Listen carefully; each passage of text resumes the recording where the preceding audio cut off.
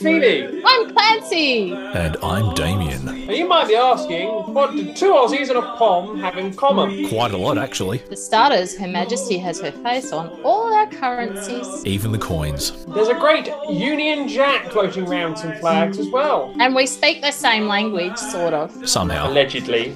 And we love winding each other up. What are we doing here then? Winding you up. But anyway, on this show, we discuss current Australian politics, We take a look at past events. while on a mission to ensure the Governor-General stays in their job. What? I didn't sign up for this. What? It's in the show's name, Phoebe. Welcome to Let's Save the Governor-General. No, I don't want to. Kick him out. What about her? Or her. No, let's just not have a Governor General. Let's have a republic. With who as president? Not ScoMo. President ScoMo! President ScoMo! No, President Julia Gillard. President Craig Kelly. Good morning. My name is Damien. I'm joined by the lovely Clancy. Lovely Clancy, are you there? Yes, I am here, lovely Damien. Oh, lovely. There's a... We're all very lovely today. We are indeed. Post-COVID loveliness. We're both post-COVID, aren't we? We are indeed. I'm fresh off the COVID boat myself. So That's right. You got a Singapore version of COVID. I did indeed, and it's really weird that like everyone in Singapore wears masks, but because of the way their shopping centres and their public transport and all that is done, there's no social distancing. It's just you squeeze in, and you'd be touching everything too. So that probably the main spread of COVID is actually through hand to face stuff. So if you're touching things and then you reach up and scratch your nose or adjust your mask. Yep, or go to eat something or whatever. Or go to eat something. There were like shopping alleyways that were maybe like 3 or 4 people wide, and there's like a stream of two lanes of people going one way, stream of 2 lanes of people going the other way, and yeah, it's just it was crazy. So social distancing up. So I reckon, yeah. So I felt a bit crummy before. So I was there for my sister-in-law's wedding, and I had enough energy and excitement to be at the wedding and at the reception. Then the next day we flew home, landed, got home, just shoved the stick up my nose, put it in the little dropper thing, and hey, there's 2 lines. Oh dear. Yay! That's me. So, and we're missing Phoebe today. Well, yeah, Phoebe is absent without leave. We'll have to interrogate her next time we. I reckon.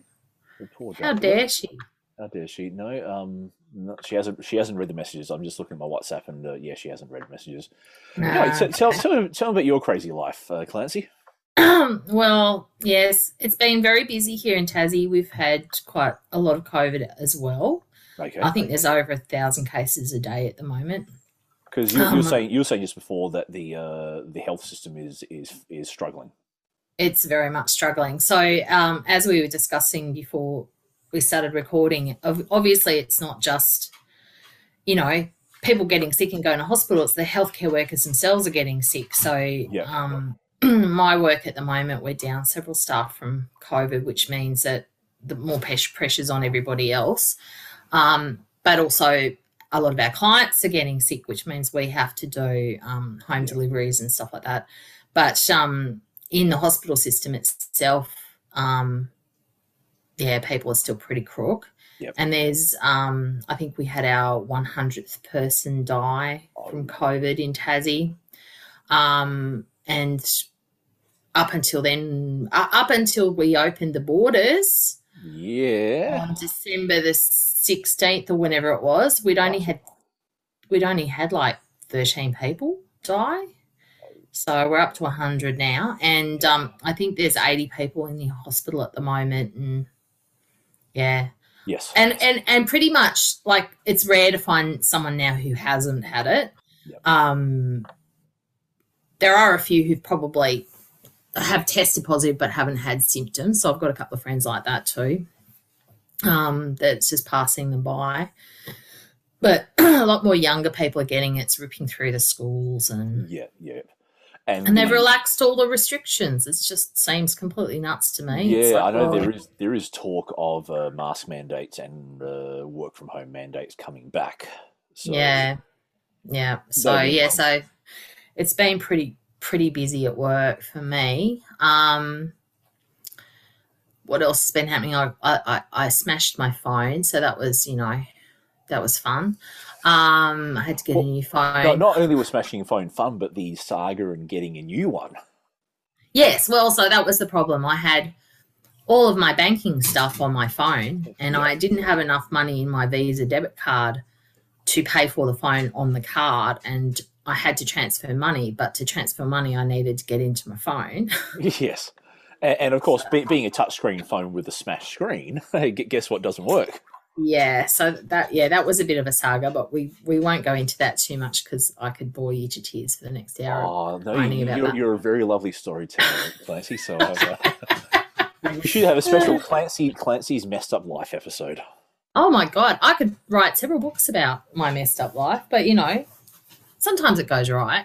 And there's a puppy who wants to say hello. Oh, say hello, puppy. Hello. My cat's sick too. My cat's got an abscess on its back that ruptured this morning, and smelly pus went everywhere. Ugh. Yeah. So I've had a fun day. We've had breakfast. Yay! Yay! Oh, Colo, yes, I love you. Go away. Anyway, speaking of big weeks, probably the one thing I did want to chat to you about was you recently interviewed gay and lesbian rights campaigner Rodney Croom. I did indeed. Look, Rodney's a lovely, lovely man. Okay. And he very kindly agreed to have a bit of a Zoom conference with me because he's up north of the state in Devonport. Yep. And so Rodney, basically the history of Rodney is he's, I think he's got a Master of Arts or something like that, but he is an openly gay man at a time in Tasmania when homosexuality was illegal. Which is actually a bit of a strange concept. It's very, very weird. And it's something I actually said to him because I'd come from Sydney. I'd gone to school with kids from the local gay and lesbian youth refuge and had a lot of friends in the LGBTQI plus community. Yeah. And so it was just a really weird concept for me to think that there was a place where you weren't allowed to be yourself. Well, a place in a Western liberal democracy. Yeah, absolutely. Because in Australia, for Christ's sake. That kind of shit, like my wife being from Indonesia, like being gay in Indonesia is a bit, especially in a place called Aceh, which is in the very west of the very western province of Indonesia, where it is strict Sharia law. Sharia, you can be put to death, basically. Pretty much, yeah. And there's also, apparently, I did hear of a law that they're trying to pass where sex between non-married couples is also going to be illegal as well. I heard about that, yeah. So, wow. So the whole idea of being gay being illegal, tell me more. Yeah, so it was interesting because he made the point too that he was trying to change the law here because he was Tasmanian and he loves Tasmania and he wanted to stay in Tasmania. And people were saying to him, even people from the gay and lesbian community in other states, in Sydney and places like that, were saying, just move here. And he's like, no. Why do I have to move so I can be myself? Like, I shouldn't have to do that. So he's basically his motivation was that we need to bring Tasmania out of the dark ages. The best place to make change is where you are, where you live. In your own backyard. In your own backyard, exactly right, which is, I completely agree with. I've always been of the opinion is don't bitch about something unless you're actually trying to change it. Mm-hmm. So, that's my view with most things like that and voting as well. People bitch about politics but then refuse to vote. Yes, that's it. So he basically spearheaded that campaign with a lot of other people, obviously. It wasn't just him. And they actually got the law changed in 1997, so not that long ago. No, it's Not that long ago. So that was pretty phenomenal. And I mean, I remember hearing about it on the news and just going, Tasmania must be so medieval that they still, can prosecute people for being homosexual.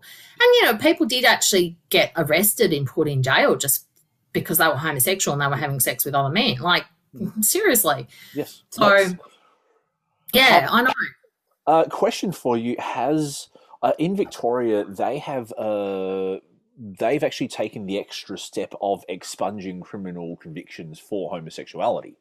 Yes. Has that happened in your state? Look, that's actually a really good question. I'd have to look it up. I think they have, just off the top of my head, but I can't sort of say that.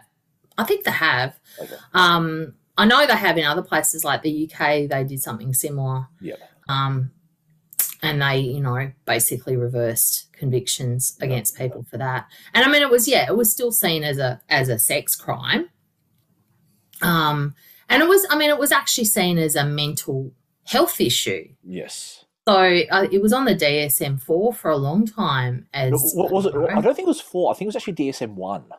DSM-1, okay. The very original, and there was like a big controversy about whether to include homosexuality and there was like a vote, and it was like apparently a very close and contentious vote, but they didn't put it in.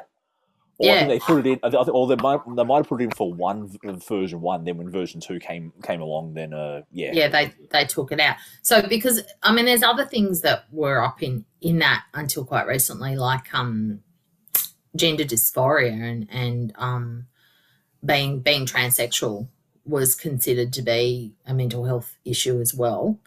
So there's lots of changes, I guess, going on with that sort of stuff and reclassification of things that used to be seen as, terrible illnesses and criminal things as, no, you're just a normal human being. Yes. And there's, the beautiful spectrum of humanity. Indeed, yes. It's a very, very colourful and diverse. Yeah. So Rodney was very involved in that, and then of course he was also involved in the same-sex marriage equality debate.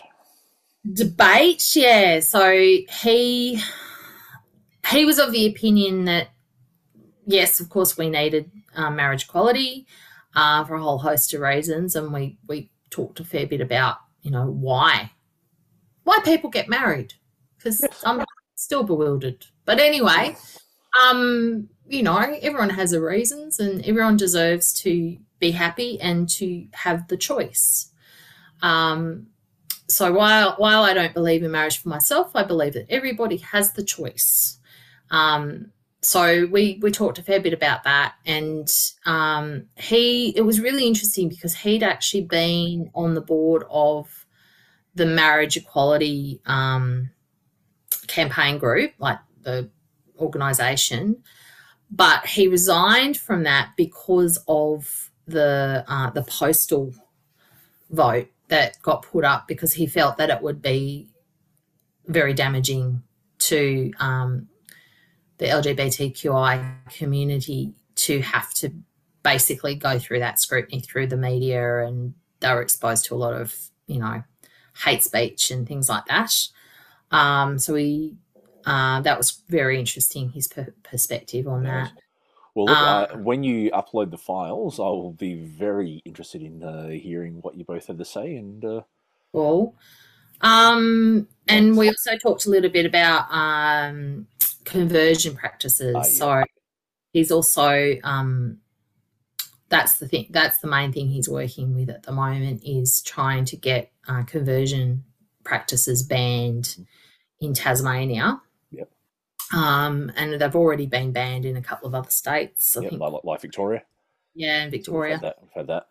And again, very, very harmful to people. And something that just shouldn't even be considered as a thing. But does still happen, and obviously still happens a lot overseas. Places like America and stuff, they still do that. Especially with the places with a very strong religious background. Yeah, they're trying to pray the gay away. Yes, that's probably the easiest way of putting it. So, all right, well, yes, I look forward to listening to that when you and Rodney get the files together and put them in our little one. Well, I'm actually thinking we should probably put it up as a whole thing as well, because it's just it was fascinating. Because had a lovely time. The anniversary of the vote is coming up as well. I think September, if I'm not mistaken. Yeah, and we've just passed the anniversary of the decriminalisation as well. So yeah, pretty interesting. Not cool. Now, so what else are we going to discuss? All the goings on. I was going to say Australia's been a little bit quiet in the last few weeks, but overseas. Firstly, we do need to, remember the life of former Japanese Prime Minister Shinzo Abe. Who unfortunately was assassinated at a campaign rally. Yeah, so by someone who still held a grudge against him many years after he left office. Yeah, it was very bizarre. They thought it was politically motivated, but in fact, it sounds like it was a personal thing. Yes. Yes. Evidently, the gentleman who, well, obviously not a gentleman, the man who killed him was an ex-military person. Yes. Yeah, with a homemade weapon as well. Well, and that was the thing, because there was a lot of shock about it, because weapons in Japan are strictly regulated, and yes. I don't know if they've ever had a mass shooting. I think they've had a few mass stabbings. Yep. But so very shocking in that sense. But yeah, it makes more sense now if you know it's a homemade weapon. Yep. Still got mad people. But yeah, so that was awful. I actually heard about that at work. One of the doctors at work was just happening to check his phone and saw the notification come up about it. Yep. Well, I saw the notification that he'd been shot, and one of the reasons why it struck me was because one of my best friends who lives in America did a year in Japan as an exchange student, so she's very familiar with the Japanese culture, and I think he was PM when she was over there. So, okay, well, she'd be interested in this, and then when he passed away, it was. Well, I mean, I was listening to an interview with somebody who lives in Japan, who's an academic in Japan, but from Australia, and they were talking about it, and he was a massive influence in terms of Japanese economic revival, and I think they call it Abeism now. Yep. So I've not really paid much attention to Japanese politics myself, I must say. But very tragic, very sad thing to happen. And shocked a lot of people. But it really it was quite interesting, because happening after the recent mass shooting in the US, and the fact that Joe Biden has actually been quite proactive about, bringing up the issues of gun control and trying to, just as you say that, I think it was last week where Congress actually finally passed some laws, kind of strengthening background checks and some other things as well. Yeah. So it isn't quite the wholesale reform that John Howard brought to Australia back in the late 90s, but it's a step, and I think we have to congratulate America for at least taking a step. Well, especially in a place with such a very strong pro-gun culture as America, and this whole Second Amendment crap, and he spoke about Shinzo Abe, and obviously passed on his condolences, but it puts it in perspective that they've had this one an assassination attempt against this one person in a year where America's had over 300 mass shootings already. Yep. That's so it's just like this total shock that this has happened in Japan for one person. Yep. And yet, in America, it's just it happens. It's just it's just a daily occurrence now. It makes the news, and one of the problems that America has, and you said before, the gun culture they have, is that to make an amendment to the Constitution, if I remember correctly, 2/3 of the populace have to 2/3 of the states have to agree to amend the Constitution, and I think there's bugger all chance of a 2/3 majority agreeing to take away the Second Amendment. But there are things that the individual states can do to control guns as well. So that's, and I mean, having said that, of course, then you have to talk about the abortion. Roe versus Wade being overturned in the Supreme Court, which, again, has been incredibly shocking and upsetting to a lot of people and puts women's rights back several generations, basically. It does indeed. Well, it's okay if you live in one of the liberal states where abortion is allowed, but it's more those women who live in the more regressive states, particularly in the Bible Belt, where where they also tend to have lower education, lower socioeconomic backgrounds, and less access to healthcare and preventative healthcare generally, including contraception. Yes, that's and are less able to travel to another state to secure an abortion, or even proper healthcare as well. Yeah, exactly. I mean, if you deny basic healthcare, and I mean, are least able to have babies, because the healthcare is not there for the babies either once they get born. So, or for the pregnant mothers while they're pregnant. That's the thing. And I think there are some states that have a complete blanket ban on abortive procedures. So if you have things like preeclampsia, if you have an ectopic pregnancy, you are... So, look, women are literally going to die because of this. It's just a thing. This whole idea of, okay, yes, they've banned safe abortions, but women are still going to get abortions. Yes. They're just not going to be safe, legal, abortions. So, I don't know. I don't know. I think I think the theocracy is finally coming to pass. Very definitely. Very definitely. So it's a little bit.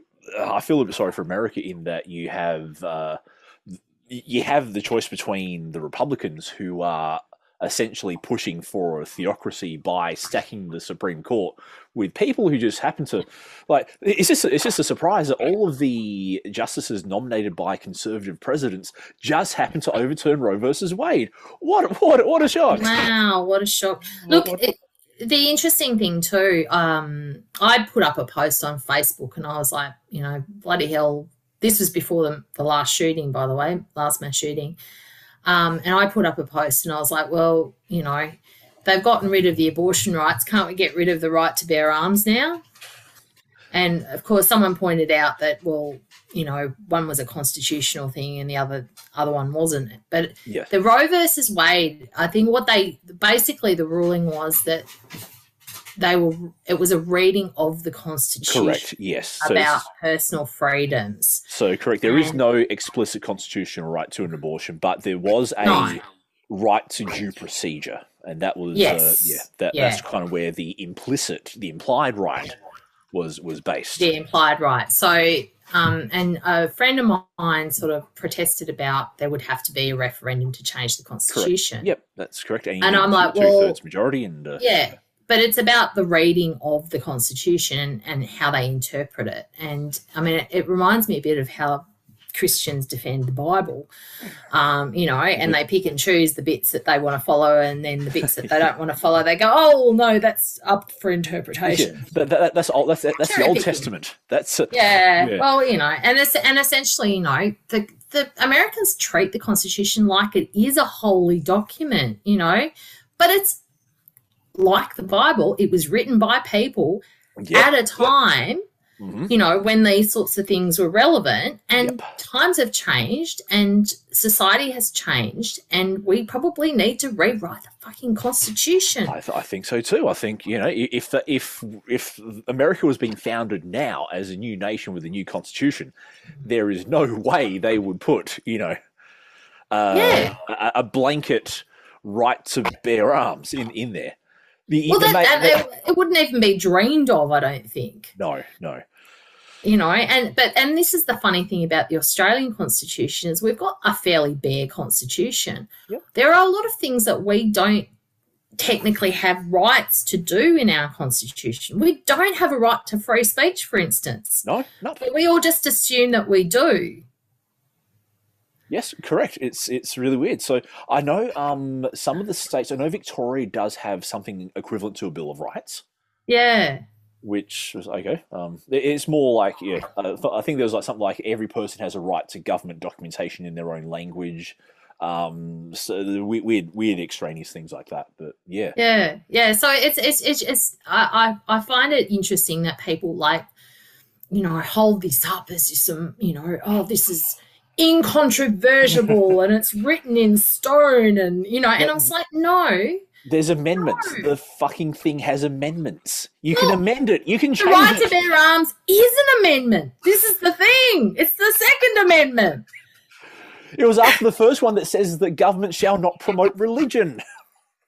I know. So, and this is the thing that really shits me. It's like, you amended it once, you can amend it again. You've amended it 14 times. Exactly. But, you know, don't treat your constitution like a sacred document. It's something that is fluid and can be changed. It just takes a bit of effort. It does. You know, yes. It just takes some effort to do it, but there are ways around it too. That's the other thing that shits me. The interpretation thing. Yep. And that's where the justice come in. That's where executive orders come in. That's where, and you also have to remember that in America, it is essentially the federal government versus the states. Yes. There's all this tension between state level and federal level, and there's certain rules. Like just like in Australia, there are certain powers that are split between the federal and state and even local jurisdictions. But in America, that divide is a lot more pronounced. It really is. But there's also a lot more states that they have to deal with. Yep. But you know, it's interesting too. In Australia, we're having a bit of a debate about the healthcare system and how the healthcare system in some states is really not very well supported. Mm-hmm. And there's been a couple of instances where, you know, I've heard people advocate, no, I think it'd be a good idea for health to be federalised, not to be a state-based thing, because part of the issue that we have too is there's certain parts of it that are federalised anyway, like Medicare, and there are certain parts of it where there's restrictions put in place so that, for instance, with GPs, if a GP comes to Australia from out of Australia, part of their conditions of employment is that they have to work in a regional area, so they can't just go straight to the city and set up a practice. They have to work in a regional area for a set amount of time. I think it's 6 months or a year or something like that. Yeah, it sounds about right. But in Tasmania, the whole of Tasmania is considered to be a regional area. That includes Hobart and Launceston. Okay. So technically they can go to Hobart. And which means that a lot of the truly rural regional areas are not like the West Coast and like the West, exactly. So there's a lot of stuff going on there, and one of the points that's being made is that because GPs are private, they are either employed by private GP practices. So, and there's a few corporatised ones like Oka Health and a few others that provide doctors and provide locums to certain areas. All they set up is their own GP practice. Yes. And that is really hard in some rural and regional areas. But if we paid them a salary So if the government actually employed them to work in those areas and got paid a salary, they wouldn't have to do all that. They wouldn't have the same overheads.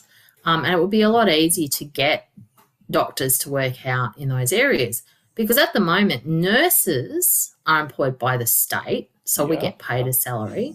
So places where I've worked in community nursing, we're salaried, and they don't seem to have nearly as much problems getting nurses to work in those sorts of areas, although it's still difficult. But doctors, it's just not financially viable for a lot of doctors to work in those sort of remote areas, and they're not very well supported either. So, you know, that sort of stuff I think would be sensible if it was federalised, because then you could, you know, properly employ doctors and nurses and various other there's health an idea. professions. Let's properly employ people to look after us. Exactly right. So, like, you know, I think it's a no-brainer. But then there's a lot of doctors who get into it because they want to get into private practice and make lots of money, and they don't necessarily want to be salaried. They consider it a business. Yes. But, you know, I reckon it could be mixed up a little bit. So there's things like health that I reckon could be federalised, not have your little state silos, and it would make things like pandemic management Oh, no, really? a lot more equitable, because we would have a federal-based health system, which means that all of the advice would be the same for everybody, and you would have it centrally managed. A central managed unit, yes. Centrally managed, you know. So you would have something like the CDC in America. We don't actually have that here. They've got a ATAGI, but that's actually about vaccination. It's not about public health. I so think you each have state, APRA as well. no, APRA's the organisation that credentials. Oh yes, sorry, and registers health practitioners. So we don't actually have a federal public health unit per se. All of the states have their own, and then they cooperate. Yeah. So you've got a minister at the top and stuff who organises it, but they don't actually have an organisation like the CDC in America that sort of goes across all areas. And it would stop a lot of the wrangling between states and the federal government as well. When it comes election time, there's all this, you know, horse trading and jockeying and, you know, just piss farting around about, you know, you didn't give us enough money, you didn't spend the money correctly that we gave you, rah, rah, rah. So, maybe there's a point to federalise it. So, yeah. I mean, yeah, so most of those sorts of things I reckon probably would benefit from that. But then you've got the Liberals with a big L who don't like government having more power than they already do, you know, and basically try and outsource everything, which means that they no longer have control of it. Goes back to private anyway. And we all pay more money for it. So you get less service. Yeah, exactly. I mean, it reminds me of when they privatised, you know, electricity in New South Wales, and then they basically just went through and privatised everything. Yes. And nothing, you know, all the services, everything went up. The electricity, the gas, the public transport. Yeah, and it all became more unreliable too, because they didn't actually have proper checks and, you know. Well, it's interesting. It's interesting how they have like these KPIs that they're supposed to live up to, but if it's not being enforced, if it's not being checked, if it's not being enforced, and if the government kind of shies away from the big scary business threatening to do something in case they get fined, then it's no point. No, and you know, when you're in a private business, you know, it's about supply and demand, so you can often set costs way higher than they need to be because you're making a profit out of it. So things like healthcare, now that we're not employing people directly, we're employing them through agencies, they can set the costs up higher. The people still aren't getting paid very much, but they're making a profit out of it, because good case in point is My Aged Care, for instance. So My Aged Care outsources all of their actual services. So things like home care, residential care, you know, a bunch of other things, allied health stuff, physio, what have you. It's all outsourced through external agency, so it's not provided by the government. And so, you know, if you're a provider for home care, for instance, you charge your fees. You get the package assigned to you from the government for a person. Yep. That person is given an individual package. Okay, so they're said according to their acuity how much money is in the package for their care. But it's up to the agency how that money actually gets distributed. Okay. So yeah. they part of that is administration fees. So they will take money out of that package for administration. Yep. And then they decide how much their carers, for instance, are being paid. So the package gets charged a certain amount of money, but that doesn't mean the person who's actually delivering the care is actually being paid that money. Okay, yep. Right. So, for instance, community nurses, even though we're public, we can be contracted through the agency to provide nursing care when someone's on a package. Yep. And on the package, we're $80 an hour, I think. So if you go and if you're delivering community nursing care to someone who's on an aged care package, the service is being paid $80 an hour for the care that you're providing. Yep. Now, of course, the nurse isn't getting paid that. No. You know, Yep. that's not going to the nurse. That's going to the system. Yes. And, you know, and it's like, well, hang on a second. But if we're directly caring for somebody and they're not on a care package, they only have to pay $5 because it's subsidised by the government. Okay, that's... So basically the package is getting their money back. The government's getting their money back through the package. Yeah. It's... Look, it makes no sense. And it means that there's less money for other things. So like I had a client, for instance, that went on a care package. She'd become blind and she went on a care package after waiting quite a long time for it. And one of the things that she'd been doing before she got the care package was she was attending a day centre every day and they were coming to get her. She would have a lovely day with other people. She'd get fed, you know, and they would take her home again. And it was only costing her $5 each time she went for the day. But the package was charging her $50 a day once the package came in. So she couldn't afford to go anymore because it was taking away the other care that she actually needed, which she got the package for in the first place, which was things like house cleaning and personal care and cooking and, you know, all those other things that she needed. But she couldn't afford to go to the day centre that she'd been going to before with, you know, minimal cost. So some of the ways that they're administered is just crazy. She went backwards in terms of... She went backwards, yeah. She went backwards. So the Okay. All right. Yeah, that's the thing. So and that's the thing. These care packages shouldn't be a cost to the person who's getting them, you know. But unfortunately, sometimes they cost more, and yeah, they don't have a recourse either.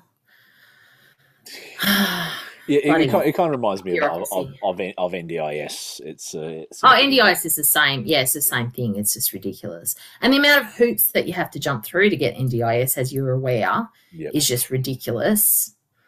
Yeah. I will say for my son who is on the autism spectrum, our experience hasn't been too bad. Like, because I don't want to put anyone down by saying this, but I think because he has a less intense disability that doesn't need like physical items put in the home or anything like that, it is much more straightforward. Whereas I'm afraid if he had some sort of physical disability where like he couldn't walk, or if he was deaf, or, you know, like severely handicapped, then I think that's where the horror stories start. They really do. I'm going to plug a Friends podcast actually here. Please do. So I have a very dear friend called Sally Rose McShane, who's a comedian, And she does a podcast called Gin in a Mug. Yes, you mentioned that. Yes, so Yeah. yes. So Sally has a daughter with a self-limiting, life-limiting condition. So she's got a genetic condition, and then on top of that, she's also contracted another basically condition on top of that. Yeah. And she's unfortunately, not going to live very long. Yeah. But part of this is she's got quite a lot of disability. She sleeps almost 20 hours a day. She has to be pig fed through her stomach because she can't swallow. Yeah. She has trouble walking. She has trouble talking. But she's an amazing kid, amazing kid. And Sally had to get up NDIS, and in one of her podcasts she actually says that NDIS has caused her PTSD because of all the trauma that they put her through and all the stuff, because every year you have to redo it. Yep. As well. So it's not like it's a one-off thing and it's in place. It's like every year you have to do it and prove that the person still has a disability. They still need all these things that they're going to need. I was going to say, last year we got lucky in that they automatically extended I know for my son anyway, they automatically extended his plan because of all the complications with the COVID. Yeah. So this year, they actually, I've got our NDIS rep has actually asked for a report to make sure that, he still needs support, and they'll backdate it for 2 years or whatever to make sure it's all lined up. It's a hodgepodge of a situation.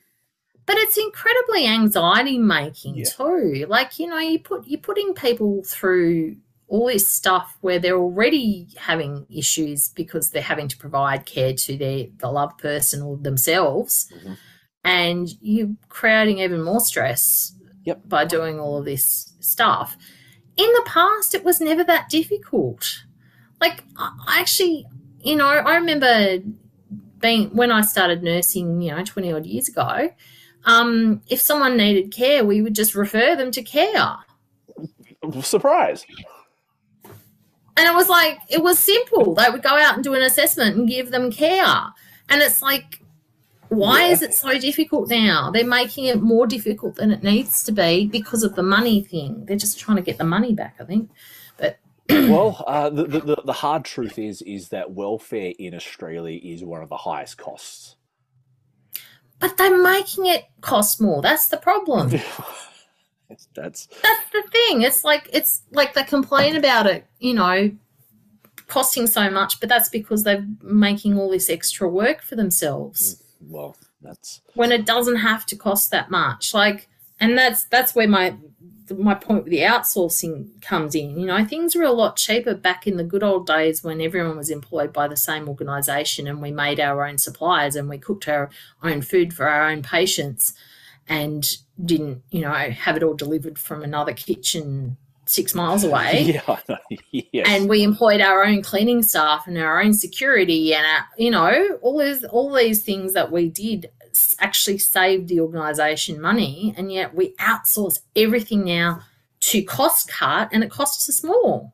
And you don't get that same standard of service. We don't get the standard either. That's right. We have no control over how people are trained. Yes, that's a... Anyway, speaking of having no control over how people are trained, let's go over to Britain, where our dear friend and punching bag Boris Johnson has finally seen the light. He's finally seen the writing on the wall, and he's gone. I don't know. He didn't jump. I think he was pushed, but yes, he's finally resigned. Yes. It's such a shame we don't have Phoebe with us, because I know she would have quite a she would have a field day, yes. But I kind of not that I want to toot my own horn here, but I just had an inkling that after the confidence motion in the parliamentary party that he won relatively convincingly, that the screws would still turn and he may, the party would put pressure on him in other ways for him to resign. Now, who was it who actually, there were like half a dozen front bench ministers that resigned. So Rishi Sunak, who's Yep. the checker. I think Ben Wallace, who was Ben Wallace, and I think Phoebe made a point in our chat about. I said something about Rishi Sunak putting his hand up and how interesting it will be to have a brown prime minister. Yes. And Phoebe made the comment that she didn't think that was going to happen, and it was probably going to be Ben Wallace. So I think he was he the health minister or something like that? Yeah, I think it was, or Secretary of State. Actually, I'll quickly look it up State. while we're chatting. But and then like a whole lot of like backbench MPs as well started resigning, and it was all who was after Ben? Ben Wallace. Yes, the British politician, and he's Secretary of State for Defence. That's right. So that's all very interesting. I found it curious too that they just had that no confidence motion, and then suddenly they turn around and do it anyway, and you're like, well, why didn't you just vote him out when you could? Why go through all of this? Yeah, exactly. Why faff about? Why faff about? You know. Yeah. But, I think maybe the nail in the coffin was all the Partygate scandal. Well, Partygate, but actually, no. I think what the actual nail in the coffin was, there was a. It was a sexual harassment. I think his name was Alex Pincher. I think the guy's name was Alex Pincher, who was accused of sexually harassing men, in Parliament and outside of Parliament. And the big question was, what did Boris Johnson claimed he didn't know that this guy was under investigation, or he wasn't a sexual pest. But it turns out that he knew back in 2019 that he was,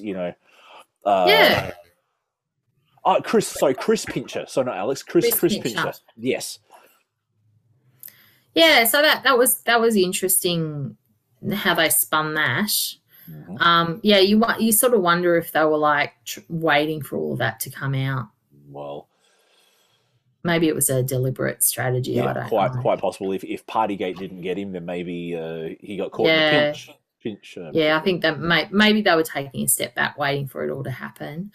But the other thing that strikes me is that he hasn't actually stepped down. This is the thing. He has the power. He has the power to stay in until there's a new leader.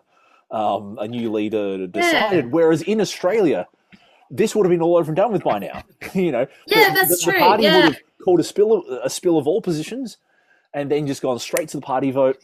And then like someone comes out an hour and a half later and going, look, we have a new leader. Therefore, new prime minister, and that is Malcolm Turnbull or whoever. Yeah. Well, it's interesting. I think I saw the leader of the Labor Party, leader of the opposition there, basically calling for an election, and said, why are you fart-assing around? Let's just call an election. And that may be the. So they could be heading for an election. So, it's just interesting that all of the the three top, people, ScoMo, Trump and Johnson, Bojo, all seem to be getting toppled. So we got 2 down, 1 to go. Yep, he's on his way out. But I suppose the thing is that Bojo wasn't voted out. He resigned himself, which is great for democracy. He would have been pushed. He would have been voted out, I reckon. True. But was it Phoebe shared something in our chat that kind of raises a bit of a chuckle, in that former Prime Minister Tony Abbott says that Boris Johnson deserves Australia's gratitude. Oh, holy crap. That just sounds like if you didn't know, if you were given a headline, Boris Johnson deserves Australia's gratitude, and you didn't know that Tony Abbott said it, and you were asked to guess, hey, who said this? And you had to put a list of names as to who would say Boris Johnson deserves Australia's gratitude. Tony Abbott would be at the top of that list of people you think would say something that just tin-headed. Well, yeah, but Tony Abbott's always had a close relationship with the UK too, because didn't he go to I think he was Was born he a there. Rhodes Scholar? He was born there, he but was he's a Rhodes also a Scholar. Rhodes Scholar.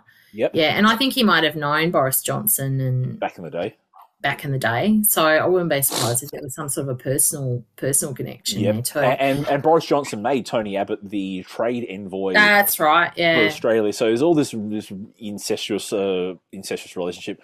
But one of the questions I do have, and this is where I'd love to have Phoebe, is that the idea of Britain rejoining the EU. So given there was a big push for Brexit, that in reality was like a 55-45 vote. So it wasn't a consensus by any means. Like, yes, it was a popular decision, but it wasn't a consensus. Mm. And as we've seen, it hasn't quite worked out. So I do wonder if they go to an election and let's say the Labour Party gets in, or even a pro-EU conservative PM gets elected, then, you know, I'd almost chuckle to myself if they wanted to come back into the EU, just to make life back to normal again. Back from Brexit, because I don't know what actual benefit. I don't know what actual benefit Brexit has brought to Britain. Very little from what I can tell, and that's the thing is I think that they were expecting a lot of things that just didn't happen, and in fact things got worse than that. And you know, they were expecting a lot of, you know, financial benefits and stuff that turned out to be the opposite. Yep.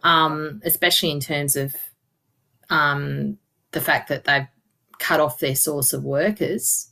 Yes, that's, you know, so that's been quite damaging. And then the whole Ireland debacle as well, because you've had Northern Ireland, which is a separate country from Ireland. Yeah, and that. And this is the other thing too. So, one of my work colleagues who's decided to go back actually is from Scotland, and we were talking about the fact that you know, places like Scotland and Wales. And what was the other place that she mentioned? It was actually one of the areas in England are all threatening to secede from the UK so that they can rejoin Europe. So Scotland, Ireland. Isle of Man, possibly? No, it wasn't the Isle of Man. Oh, was okay. It was an English area. It wasn't Sussex, but it was something like that anyway. Okay. And they've actually sort of basically so upset with how things have turned out with Brexit that they want to secede from the United Kingdom and rejoin the European. Well, that's no. I think they didn't quite like. It was one of those good idea at the time. No, it wasn't. It was never a good idea. I honestly had no. I was like, what are they thinking? Like, are they thinking? They're not thinking, but it was basically a racist thing. Really, when it boils down to it, it provided no benefit to anyone. I think the only thing was that it gave England control over its borders. Which is, I think that's the only thing that Brexit really brought. But then, as you said, but they're a freaking island, so you know it's like, you know, I'm sorry. Well, there is a train that like connects from France. It goes under the water and goes up to That's from so it's not. Yeah, it's very bizarre. Look, I just thought the whole thing was bizarre. But speaking of bizarre, the Liberal Party have gone on the attack on Anthony Albanese for going AWOL during the floods. Yeah, I thought that was pretty short-sighted of them. Tell me more, clients. So basically, yes, there's been massive flooding in New South Wales over the last couple of weeks, and it's all been pretty devastating. Well, actually, I was going to say it's like the fourth major flood in the last few months because of exactly. It's and some areas are being flooded for the second, like particularly Lismore, like around Lismore and towards Queensland. Basically, from Queensland down to the northern part of Sydney, it's a wash. That's right. It's all been devastated. And so Anthony Albanese has been basically doing a lot of foreign diplomacy and trying to correct some of the fuck-ups that Albo's government made, ScoMo. and yeah, ScoMo's, trying to correct a lot of those, and rebuilding bridges with France, and Yes. trying to get in good with the Chinese again, and all that sort of stuff, and doing a beat up job on it. Well done. And Penny Wong's been doing it as well. Actually, just as an aside, I did read where she went back to her familial hometown. I forget where it was, in Malaysia. They treated her like a rock star. Absolutely, yeah. So, and this is one of the things that I always said, that I knew that she would be absolutely brilliant at this, because, yeah, that's, her credentials are impeccable, basically. Not just because of who she is genetically and historically, but she's an incredibly competent most competent politician, regardless of party. I will say, regardless of party. Oh, she's up there. It's a toss up between her and Julia Gillard. But I reckon Penny, would be an awesome Prime Minister. Yeah, that's doing a great job over there. And of course, we're being hit by natural disasters left, right, and centre, and they're not going to stop, and they're not going to go away. And there's not a lot you can do about them. No, you can't do anything about them. There's no off switch for a flood. There's no off switch for a flood, and it's not like he'd gone on holiday to Hawaii and sent a text message to the opposition leader saying, "I'm not going to be available for a week or so. I'm just about to jump on the plane." Anthony, no. And so they'd made this ridiculous assertion, he's not here, he's not on the ground, he's not doing his job. And it's like, well, he is doing his job. He's just not doing his job right here. And there's plenty of other very competent people in his government who are managing things very well. But he was also in places where he couldn't necessarily be reached all the time, because he was in security meetings and things like that. I just thought it was so bizarre. He's not in Hawaii having a holiday. He's actually doing the work that he was elected to do. But actually, I'm gonna drop a link in the chat. This is from Sky News. So kind of like the last people who would be standing up for Anthony Albanese. But there's this news report that Sky News have put out where Anthony Albanese and the New South Wales Premier Dominic Perrottet actually visited the Hawkesbury region together to actually, I could not imagine ScoMo doing that. And that's the thing, is Albo is very happy to partner and work with whoever is going to help. Yep. He's not one of these people that tries to. He doesn't hold grudges, and he doesn't do the whole I'm not going to cooperate with you because you didn't vote for me thing. It's going to be about, I'm going to cooperate with you because you are going to help the people that I also want to help. You are the leader of those people. You are the leader of those people, and I'm here to support you even though you're not on my side of the government. Yeah. So, Anthony Albanese's got his head screwed on. In those senses, he's not trying to set people up in opposition to each other. The other interesting thing I saw too was an interview on ABC this morning about the response to COVID at the moment, and the government's releasing all the antivirals. Yes. Yeah, so the Liberal government had actually pre-ordered all of these antivirals, but they've been sitting in storage for months and nothing had happened with them. Okay. So the current government's like, well, we're having this massive surge in COVID cases, and, the whole point of having these antivirals was to treat people who were sick. So we're going to do that. A whole lot of people who are sick. Yeah, exactly. So they're releasing it. I think the first release of it is going to be the most vulnerable. So tomorrow, I think tomorrow. I think they actually. Yeah. I've read a brief headline somewhere saying tomorrow. Yeah. So people over the age of, I think it's 65 and over 50 if you're Aboriginal, and if you've got a health condition or something that would predispose you to becoming more unwell. they'll release it to them as on medical advice, which is fair enough. No, fair enough. But you're right. There's the whole thing of the Liberal Party criticising a leader who actually did visit the floods with the Premier, and trying to compare that to going on holidays during a bushfire. Exactly. And yeah, so he wasn't on holiday. He was working. Exactly. Yes. And the thing is that he's basically since literally the day he was sworn into office, he was on a plane to Japan to meet with India, Japan, and America. And you're like, to try and repair all the damage that had been done by the Liberal government, he hasn't stopped. No. And the other interesting thing, of course, was that he's not even moved into the lodge. He's decided that that's in Sydney, and most of his work is based. He's already got a house in Sydney. Mm-hmm. He doesn't need to move into the lodge, and most of his work is based in Canberra. So he's just moved in to the residence in Canberra. Yes. And then he's not, so he's not taking up, the public purse. Yeah. Pretty much, yeah. So, I thought that was really interesting. Whereas, most ScoMo, he loved the lodge. He was there all the time.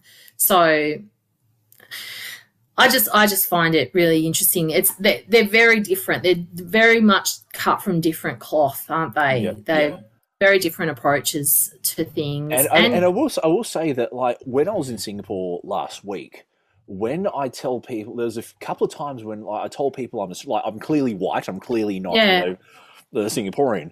And when I tell people I'm Australian, they'll go, "Oh, hey, congrats on the new Prime Minister."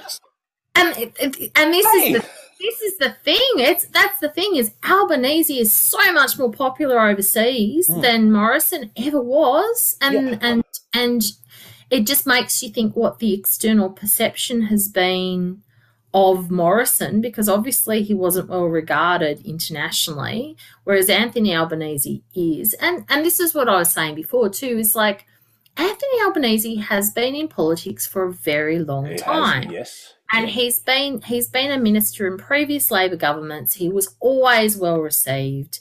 And he had a reputation outside of Australia already, from that, and was always well regarded. But he seemed to have sunk into obscurity a bit in Australia, and that was mostly to do with the Murdoch press. So, it's because they didn't like him, and they obviously wanted the Liberal government because they did more what they said. Which is why I'm kind of surprised that Sky News actually ran this story of Albo and Dom together. Look, and that's true, but I also think too that there's been some interesting changes with Sky News and the Murdoch media, because I think they've finally realised that the worm has turned, and the worm is turning on them. And that there's a lot of people who are going, "You've misreported this, you're biased, we're not going to watch you anymore." Well, especially when you consider that their most prominent figures are Andrew Bolt, Chris Kenny, Rita Panahi, is it Doug Murray? No, Paul Murray. Yeah. There's another one as well, who's a bit of a miscreant. Actually, I will say Paul Murray's not too bad. I'll give time to Paul Murray. The rest, yeah, not. Well, and it was interesting because Peter Credlin. Peter Credlin's the other one. Peter Credlin, well. Yeah, Peter Credlin. So it was interesting because I was reading an article that was actually tweeted by my cousin, who does actually often live on go that side of the fence. Yes, so she does actually appear on Sky. She's in some sort of program called The Blame Game, which is like some sort of a media game show crap thing. And she put up an article about how they are actually trying to do a documentary about the ABC. Oh, yes. Did you see that? It came to my attention because John Fain he did an opinion piece in The Age Yes. where he rejected because Chris Kenny was going to be the host of it or something. Yeah, so they'd approached him and asked him if he would be interviewed for the documentary, and evidently they've also approached a number of other ABC luminaries, including Ida Buttrose, actually. And they've all declined to be in the documentary because they're basically saying, well, it's going to be a hatchet job. It's going to be a hatchet job, and it's, so they've all declined to be in it. And it was quite funny because my cousin said something about, the ABC exists in its own echo chamber, and I'm like, I think you're actually looking at the wrong one there. I think they both exist in their own echo chamber. To an extent, they both exist in their own. Look, I can't agree with you with the ABC, because the ABC for me has always looked out for other angles and other opinions and invited people with disparate opinions to come and talk, whereas no, Sky News doesn't do that. No. But I just thought it was interesting. But the other thing, of course, that's happened, and this is what happened after Trump got voted out and Biden came in, and is how calm everything seems to be. Have you noticed that? There seems to be this dearth of scandal and hype, and shit's been happening, but it's not shit that's generated by the leader in power. But in America, the leader in power fell off his bike.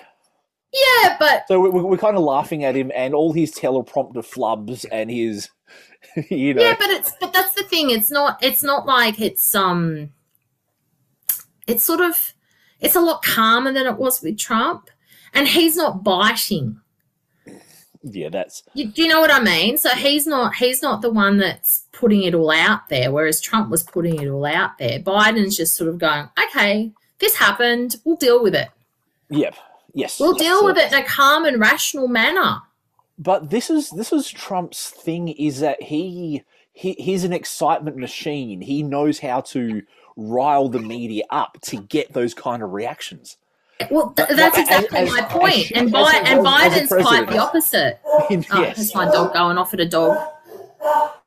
It's all right. You can hear my doggy barking. Okay, I can. Yes, that'll be on the recording. But yeah, I was going to say, as bad as Trump was as president and as a politician, his thing was massaging the media to to generate the outrage. That was his thing. And that's precisely my point. He was deliberately getting reactions, whereas Biden is just reacting to what's going on around and not actually trying to set anyone off himself. So and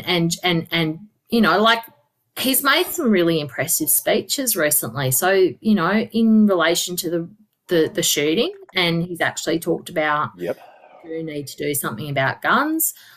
In relation to the Roe versus Wade abortion thing, he's actually put in place some measures so that an executive order. There was an executive order that he so you can't prevent people from crossing the border to access healthcare from one state to another. So he's actually made some fairly rational decisions in response to something that he can't control himself, because he's got no jurisdiction over the Supreme Court. That's sort of part of the reason why Trump was trying to control it by putting his own people in it. So that's but it's just the whole feeling about it is a lot more optimistic. People are a lot more optimistic about... Well, as far as the economy and the Supreme Court makeup will allow, anyway. Yeah, exactly right. And of course, and I think we're getting that here in Australia as well. Things that just seem to be, everyone's sighed in relief and sat back. Yes. Yep. Finally, we have an adult in charge. We have an adult in charge. And I have the feeling that the same thing will happen in the UK now that Boris has done his dash, or will be doing his dash. Yes. He's done his dash, so they're going to find someone to replace him. And especially if they do have an election, I've got no doubt that they will probably vote in a Labor government. Yeah, that's... And then we just have the three amigos will be left-leaning... Different amigos. Different amigos, Democratic Labour amigos. Yeah, there you rather go. than So soft left right-wing- soft left right-wing conservative amigos. Yeah, well, that's That'd be a good thing for the the world. media landscape won't quite be as fun. No. Quite be as fun. Oh, I don't know. I think we've got enough problems to contend with without having them as well. But Okay. I mean, I've been liking to some of the comments by other foreign leaders about what's been happening here and in the UK, and Macron especially talking about his relationship with Australia. Having improved out of sight now, Albanese. What a surprise! What a surprise! And one last talking point before we do get back to our normal lives is the results of the census have come out, and it seems that Christianity has declined in Australia. Yeah. So I think from just reading from the numbers here, the number of people who identify as Christian has dropped from 52% down to 44%. Yep. Which Look, is... the whole thing with the census was interesting because I'm in a couple of groups on Facebook. So I'm normally with the Secular Australia Party. Okay, yep. But I'm also on a couple of other Australian. Yep. Yeah, I'm in a humanist group too, Australian humanist. Okay, but I think there's also Australian atheists, and that might be where I'm at. Yeah, and Australian atheists, yeah. And so they'd been pushing a lot for the census for people to actually say that they had no religion rather than putting down the religion of their birth. So if you don't believe, put down no religion. But they're also telling people not to put down atheist because it was actually confusing some of the results from previous ones. But it's just really interesting because my experience as a nurse too, like we always ask people what religion they are or if they have a religion. And it's always been really interesting to me that a lot of the population here in Tasmania identify themselves as Anglican or Church of England. Yeah. And so you ask them are you religious? What religion do you follow? And they go, I'm not religious, but I'm Church of England. Yes, which is a very... Okay, so it's a cultural thing as well. People just identify that my parents were Church of England. Yep. I don't go to church. I don't really believe in God, but I still think of myself as being Anglican or and exactly, Anglican or Catholic or whatever it is. So I think there were a lot more people who weren't religious or who were atheists who just automatically put down whatever faith that they were brought up in or that their parents were, because that's what you did, So I think probably the recent census, the fact that people have actually been alerting their population going, it's actually really important that you put down what you actually believe, because all of these things are geared on the basis of the census to target those populations to provide services. So if we've got people who are basically saying, well, I'm not religious, I don't follow a religion, I don't go to church, then you're actually letting the government know, well, we probably need to be focusing on different areas and not putting so much money into religious organisations and schools and things like that, and make it a bit more equitable for everybody else. Indeed. That's well, look, next census will be in 2026, so we'll see if it will very interesting to see the religious landscape then. But what's on for the rest of the day, Clancy? Well, I was meant to be having a lunch date, but that's not happening. So I'm not sure. I have to go shopping. I have no food, so I need to go shopping. Now I have a working phone and access to my banking. I need to go buy some food. So and then I'll probably veg out and watch some Netflix ABC, or something. Some Insiders. Or Some 7:30 report, some Australian story. Yeah, work out how to put my interview with Rodney Croom in the Dropbox. Oh, hey, there's an idea. Technology. That'll probably take me all day. Get every time. Cool. Whereas I will be looking after my wife and son who still have COVID. How are they doing? My wife is on the upswing of it, so she's not feeling too bad. And my son still has a bit of a scratchy throat. And yeah, when he gets really cold at night, he does struggle to breathe a little bit. So the asthma puffer comes in. And my daughter is staying at my in-laws' place. So good hint when you've got any sort of a respiratory infection and you're asthmatic and you need to use the puffer. A hot shower first, and then the puffer is really good. Okay, because it just loosens the congestion. Yes. So a hot shower and some Vicks and stuff, and a puffer. Because I remember my parents, they would get like the bowl of boiling water and shove my head over it with the towel. And still do that. Yeah, but even though it is eminently uncomfortable. Yeah, well, there are other ways to do it now, but a hot shower is good, and like you can even, put a bit of tiger balm in the shower, and it does the same thing essentially. Clears the sinuses out, and then you use your puffer after that, and that usually works better. This has been Health Advice with Clancy. I should do my own podcast, really. Yeah. Clancy's Messed Up Life. Health Advice with Clancy. Clancy loves Julia. we could be here for ages. Anyway, Clancy, thanks for chatting. I'll catch you in the next fortnight, and hopefully Phoebe will be awake. I hope she's all right. Maybe she's got COVID. She's the last of us. She didn't have COVID.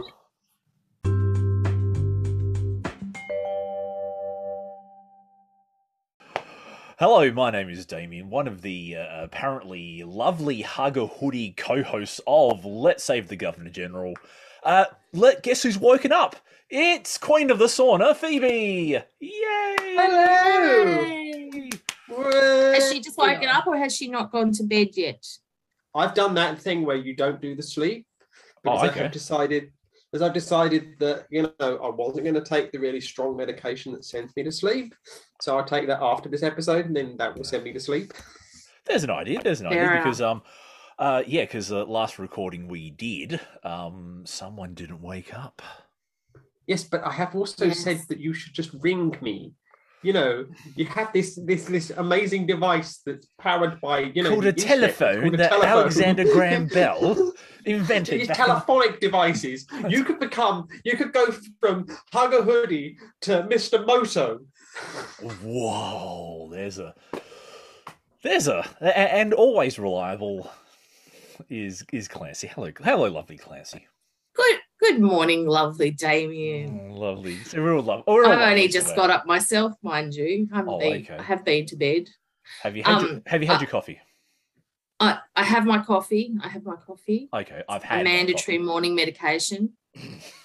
Yes, actually, that reminds me. I've got. You have a nice cup of Darjeeling. You see, I've got a nice decent cup of Darjeeling tea here. I don't mind a nice. She could have had the Earl Grey, the English breakfast, or English tea number 1. Or the chamomile, or the... I could have had English tea number 1, English breakfast, Earl Grey, or Darjeeling. What is English tea number 1? And what is is there a number 2? Is there a number 3? Is there a... There is a number 2, there is a number 3, and there is a number 4. Oh. They're different strengths of tea. Oh, okay. And you've gone for the strongest? No, I've gone for a full-flavoured black tea with a moderate strength. Yes. If you get this, I'll be impressed if anyone gets this reference. This is a pop culture reference from a political television show. It's Bartlett 1998 on it. So if you get that reference, I'll be very impressed. No, sorry, got no idea. Did you ever watch the TV show The West Wing? No. Oh yes, I've only watched a couple of episodes, but yes, it's really rather good actually. It is really possible. It is rather. But yeah, so I'm here to talk about stuff. I'm surprised you don't have a Cleaver Green cup. Well, I do actually. I just haven't shown it on stream. Yes, it's to show us on stream, like the other things you show us on stream. But anyway. I'll show you other things on stream. I'm wearing shorts today, so there is no possibility of other things happening. Okay. Well, that's good. A pair of shorts. I do. Oh, I do understand that it's rather warm in your part of the world at the moment. Unusually Phoebes, so. How's the weather? 40 degrees, which is balmy. Balmy. Absolutely balmy. They don't call us the Balmy Army for nothing. Balmy, B-A-R-M-Y or B-A-L-M-Y? A bit of both, if you like. Yeah, a bit of both, yeah. Balmy, But no, balmy. this is unseasonably, not just It's unseasonably. seasonably warm, but but it's it's unusually. unseasonably high. I mean, temperatures peaked at their highest ever recorded temperature in the UK at Heathrow Airport at 43 degrees. Wow. That's crazy. Luton Airport had to close at one point because the tarmac was starting to melt. Wow. And I did hear that the rail network expanded by 9 kilometres over the week as well. Oh, really? Yeah, actually, yeah. Well, because It really did. apparently Rails England expand. Yes, rail's expanding. Yeah. And when you have like 300,000 kilometres of rail network, and you get like a 0.5% of expansion due to metal, yes. expanding. They calculated that the rail network had expanded by 9 kilometres over the course of the week. But there was also this really scary moment at Norwood Junction in South London where rail exploded. A what? Sorry? A rail exploded. Rail exploded. Oh, wow. It got so hot that the actual stuff inside it actually exploded, all the electrics inside of it. And it was like... Oh, okay, the electrics. That's right, because you have the electrics running through the rail, don't you? We have we don't have that here. Well, we have didn't third rail. Used to. We do now. Well, you have steam. Yeah. You have steam. Do. That's it. The third rail. That'd be a good name for a podcast. No. What you want is a London Underground podcast called The Fourth Rail, because London Underground runs on 4 rails. We can be the fifth rail. It has 2 running tracks, an up current and a down current. Whereas the third rail, the up and down current share the same. Ooh. Well, you could have an underground podcast called Derailed. You could have an underground podcast called Your Property Today. Ah, yes. You do look like you're underground. Heatwave melts runway at Luton Airport and hundreds of trains cancelled. Yep. But there was also military flights were being cancelled as well. Oh, no. The military exercises were cancelled on Salisbury Plain as well. It was absolutely round the bend in this country because we're not built as a country like Australia is for this. So we're more built for, like temperatures between a nice range of like 28 at the very top end and about -8, -10 at the bottom end. So Tasmania. We're not used to these extremities. Whereas I understand that 30s and 35s are temperatures that you Aussies, you laugh in the face of. Most of the time, yes. Pretty much. As you get older, though, it does get a bit more, harder to bear. Even in Tassie, we do get those sorts of temperatures. So I think the first few months, first year I was in Tassie, they had the big bushfires in Victoria. So what was that 2008, end of 2008, beginning of 2009. Yes, yeah. And it got up to 44 degrees where I was living. And then the following year it got that high and all my candles melted. Oh no. Oh no. But I mean, speaking of fires, we did actually have very scary fires happen in like Europe as well. Moorland. I saw that, yeah. It's Spain and France. And in South London, there was parts of a village were actually destroyed, the village of Kennington. I think it was Kennington. I can't remember the actual name of the town or village. But no, it was like really quite serious amounts of fire. How's the UK feeling about climate change now? We've always felt a bit shit about it because we could lose the Gulf Stream. So we've always been a bit worried about it. Yeah. So if we lose the Gulf Stream, we're going to freeze quite quickly because we would lose our nice temperate climate, and we've always been a bit worried about that. It has been one of these things where people have gone, well, we didn't think it was a genuine thing until this happened. And then a man named Bojo turned up and then no one paid any attention to it. And now Bojo's buggered off. And people are now So is this paying the attention to Bojo it. legacy? The Bojo legacy. It is, but the question is Bojo going to be replaced by the batshit or the billionaire?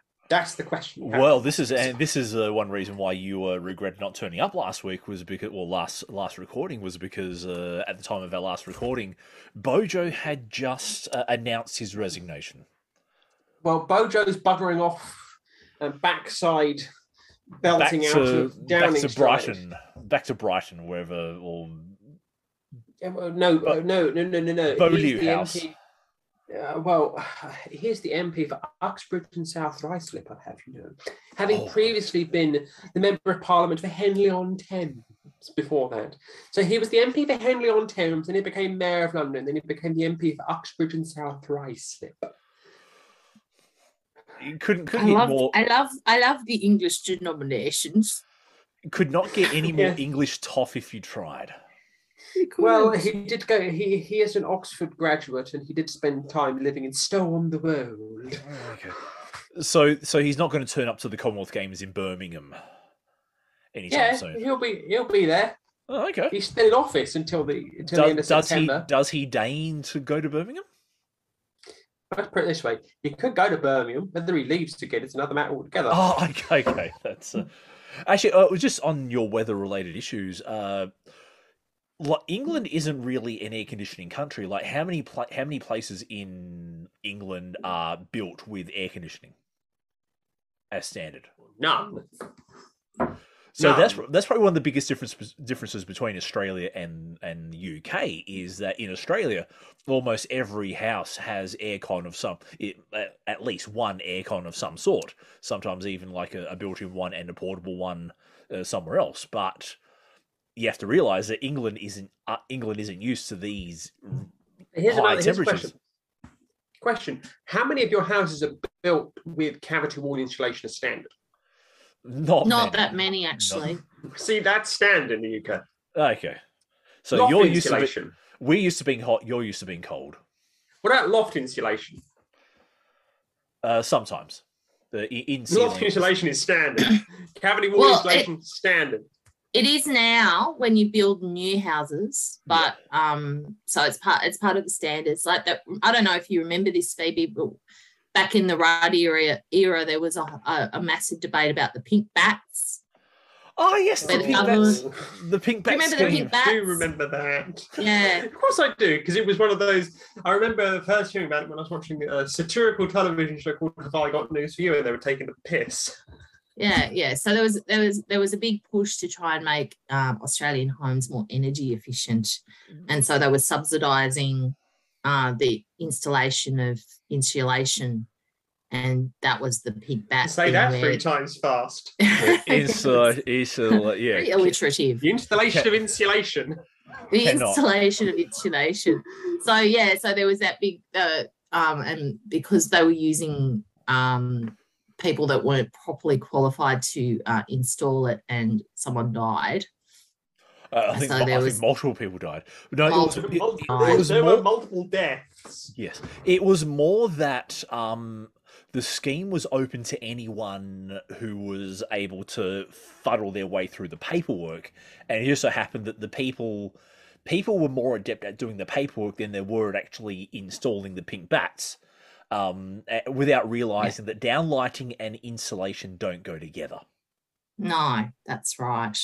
So I think all I can remember is that Northern Territory Fire Department got more calls than it was normally used to getting, shall we say? Yeah, but as a result of that, though, there is regulations and standards about insulating homes, modern homes now that have been built since then. But a lot of the old homes that were built before that aren't necessarily, fall within that. Like mine is definitely not insulated properly. I need to get new insulation put in under my floors and all that sort of thing. Same here. Yep. But I don't. So even though I live in Tassie, I've not got any built-in heating apart from a wood fire heater in my lounge room. So my house gets incredibly cold. Look, I'm going to spin I don't my have camera any air around. conditioning.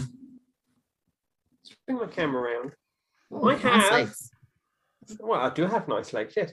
But I also have a bruise. Installed A heater. electric heater there. Yeah. Ooh. Just installed. A heater, gas-fired heater. So when the boiler comes on, it comes on. Okay, so I don't have a boiler, I don't have underfloor heating or any of those sorts of things. Where I lived in Sydney, it was really interesting because, as Damien says, most of the houses sort of north of, where Damien lives are built with the heat in mind. So they're often they're not actually built for cold, they're built for heat. So it was interesting when I first came to Tassie. People used to talk about the heat pump. Oh, have you put your heat pump on? What? Yeah, okay. So this was the thing. So I had this thing on my wall and everyone used to refer to it as the heat pump. And I'm like, that's an air conditioner. Because in the north, we use them for cooling our homes. But here in Tassie, they use them for heating the home. So it's a reverse cycle air conditioner. So you can use it for both. And that seems to be a standard fitting in most modern Tasmanian homes if they don't have other things. Interesting. So, but they call them heat pumps in Tasmania, whereas everywhere else in Australia, they're called air conditioners. Well, speaking of heat pumps, Phoebe, would you like to discuss more about Bojo, why he left, the machinations behind his replacement, and who you think will replace him? So why did Boris Johnson finally fucking leave? Because you couldn't make this up. You couldn't make this up. There was a sexual assault scandal where a member of Parliament with a that he had promoted to being a whip in Parliament had allegations made against him by other men that he was, how can I say this, sexually inappropriate towards him. Yes. And his name, as Damien is alluding to, was Christopher Pincher. Actual name. And Boris Johnson held out, sacking him for a very long time. Whereas he'd been very gung-ho in sacking MPs he didn't like. No, you missed this vote. Whip removed. Get out. Michael Gove, you're sacked. You said this, that, and the other. And if I remember correctly, these allegations have gone back at least 5-10 years. And then Boris Johnson promoted him and said, I forgot. I wasn't told this. And then he said, well, they slipped my mind. And then a civil servant stood up and went, look, mate, here's the memo that said, don't hire this man. Yes. So Bojo was actually officially informed by memo that this guy does have some clouds over him. Yeah, and then his health secretary resigned, and then his chancellor resigned. Yep. And then a whole slew of people went, bye now, and he couldn't find people to replace him. So by the end of it, I think it was 61 members of the government had resigned, and there's only about 130 members of the government in the UK. So 61 had resigned, including his ethics chief. When the ethics chief for Boris Johnson resigns, you know shit's gone backwards. Yeah, so Boris Johnson's ethics chief said, look, this is unsustainable, mate.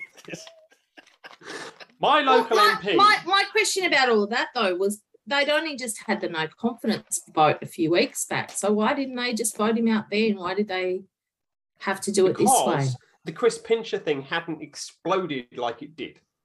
Oh, okay. It sounded like it was already rumbling. But here's the thing that gets me. My MP went on Sky News UK, which is slightly different to Sky News Australia. It's so much more centrist in the UK.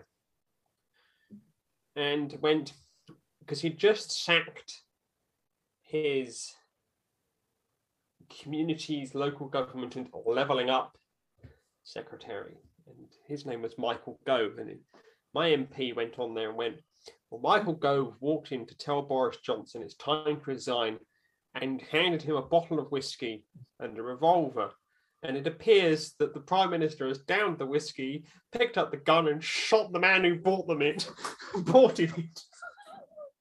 instead of turning it on himself. It's like, and you know that it's all gone wrong because he started to outgrow himself, and everyone else going, look, mate, it's time to resign. And the guy who did that, you then sack him. It had all gone absolutely round the bend. And so basically, Boris was ousted due to the sins of another, not his own, and his own sins. Well, because he didn't resign over Partygate. No, he didn't resign over misleading the House, and so on and so on. He didn't resign over the Peppa Pig speech. Which was absolutely absurd. We're here today in Peppa Pig. Oh, no, he said, I suggest you go to Peppa Pig World because the British public service would never make something as imaginative as that. Oh, it's mad. That's hilarious. Oh, it was bonkers. But anyway. Then we had the whole slew of people coming in to replace him. And these were a load of crackpots. I'm genuinely on about these were some of the most right-wing people. Actually, Phoebe, just to... Can I pause you there for a sec? One of the things that kind of strikes me is how, in Australia, when the leader says they've resigned, they immediately have a vote to determine the replacement, and that is done by the parliamentary party. But my understanding is that in the Tories, you have to have a rank and file vote for that. Yes, absolutely. You have to have for its rank and file vote unless there's one candidate. Okay. Last time there was only one candidate was when Theresa May went, hello there. Hello. How you doing? Dave has gone. Good old Dave Cam has gone. And I'm Theresa, and I've pushed out a woman named Andrea because she was all really rude about me not having children. And then she resigned. Cool. So anyway, you had a field of about 5 rank and file vote after the parliamentary parties whittled it down to 2. Yes. But they don't do anything sensible like, alternative voting here. They have separate first past the post elimination style. So the first one had 7 people on the ballot with a minimum quota of getting 30 votes. So if you didn't get 30 votes, you got chucked off the ballot.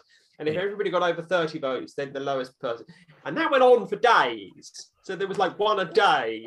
And because Parliament only meets 4 days a week, so they only do 4 in a week. And then they had like the weekend off, and then they came back the week after and did another couple. And then they go down to 2. But some of these candidates were genuinely round the loony bin right wing. I mean, these are the kind of people that make Pauline Hanson and Clive Palmer look sensible. Such as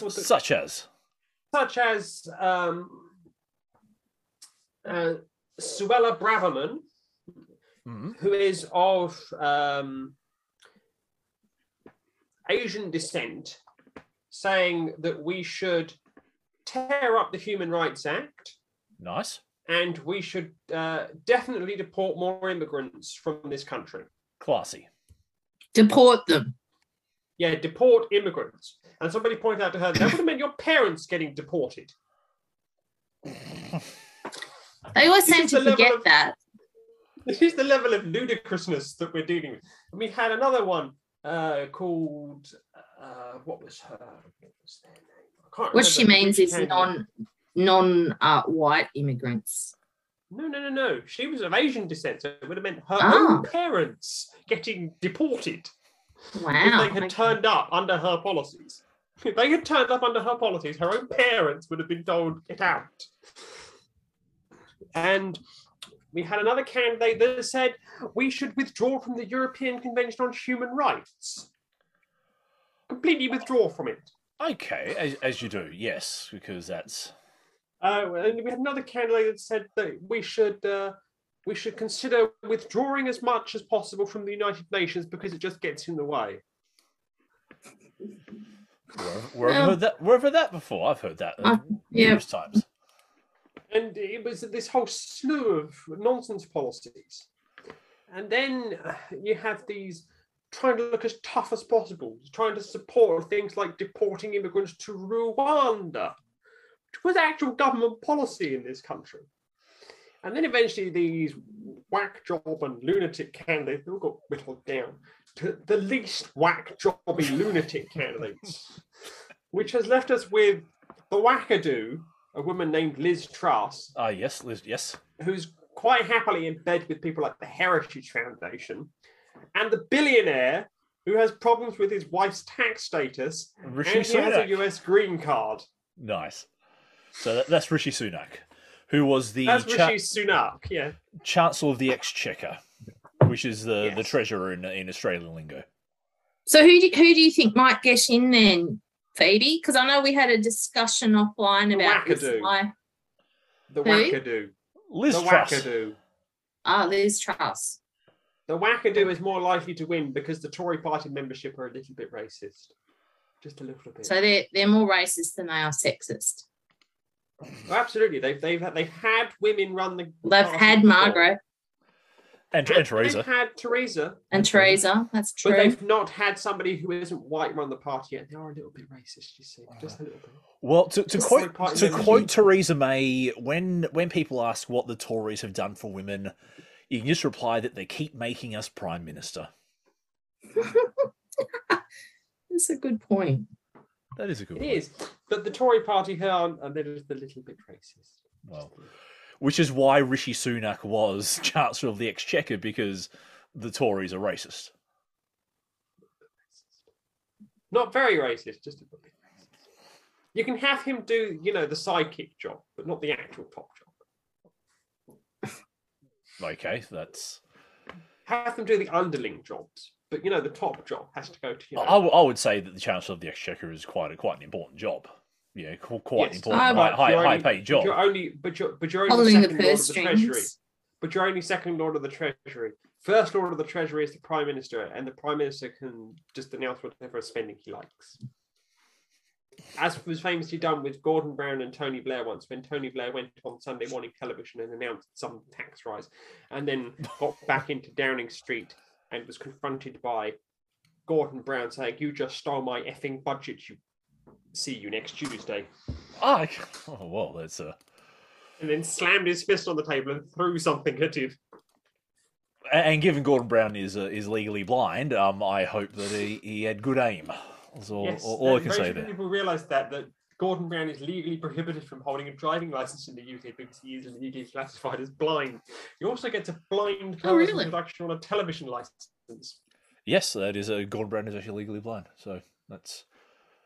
Yes, he's got one eye he can't see out of at all, and the other eye's only got like 40% vision, which is why when you would see him, he would write in large black felt pens so that he could actually read what he was writing. Not crayons. Okay, that's no. Bojo had the crayons. Bojo had the crayons, and he shared his crayons with Scott. Okay. Actually, speaking of Scott, this is something I didn't put in my talking points, but last Sunday, Scott Morrison gave a 45-minute sermon in Margaret Court's church. Yeah, it's about how not to trust the government. Well, I've actually listened to the whole thing because I'm actually planning on doing discussing it for my own podcast. And yeah, it is very much an evangelical Pentecostal pep rally. But he did say that we don't trust in governments. We especially don't trust the UN. That part's only like a minute and a half. Was he running for the Tory party leadership? Not that I know of. No. He was more trying to say God is in control, guys. Don't get don't worry about shit. It's just don't be anxious. God is God's in control of everything. Yeah, don't worry about stuff. Very Jehovah's Witnessy with all this. Don't trust government. Government is that's God's rules and stuff. You never know. But I think the most controversial thing is that it was at the Church of Margaret Court, who is somewhat against people who are not heterosexual or of binary gender. And yes, and does she still have that arena named after her? She still does, yes. Yeah, because she's a champion tennis player, and you can't take that away from her. She is what she did for Australian sport is quite worthy of. What she's doing for the reputation of Australian sport, though. Not much so. She knows how to swing a racket and hit a ball, basically. Well, no, she did when she was like 50 years younger. Now she's a bit But she still knows how to do it. She's just not as good at it. No, true. But the other controversial thing is that last Sunday, the Victory Life Church in Perth, which is Margaret Court's church, also opened up what's called a prayer tower. So they extended the building and made this big flashy tower called the World Prayer Tower or something, which Scott Morrison was there to, I suppose, commission or dedicate or whatever. And also officially open, yes. It also happened to be the 27th birthday of the VLC. So there was all this confluence of things, but I think the thing is, why is Scott Morrison at Margaret Court's church? That is a very good question. That does feel very and you what you also have to remember was that during Scott Morrison's tenure as Prime Minister, Margaret Court got an Order of Australia award at the Australia Day Awards. And that caused some controversy as to why the fuck is Margaret Court getting an Order of Australia when she hates anyone who, isn't heterosexual. Well, then you also look at all the things that the Morrison government tried to implement under a different lens as well, in terms of the religious discrimination bill and his support of Catherine Deves. Yes, and absolutely. That went well for Catherine Deves at the election, didn't it? Really well for her. The people have spoken. The people have spoken. So I've Stegel. Yes, Zali, yes. But no, so I did listen to the whole sermon, and it wouldn't be out of place in a typical Pentecostal church. There's some weird things he said, but it's Was it? Here's a question for you: was it Pentecostally sound, shall we say? Sorry, my dogs are going off. Dogs are going off. So it was very. Count me back down, and I'll ask the question again. Yes.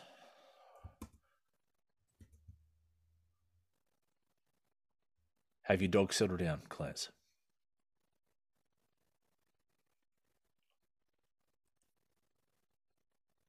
Okay, this is time for a sponsors ad.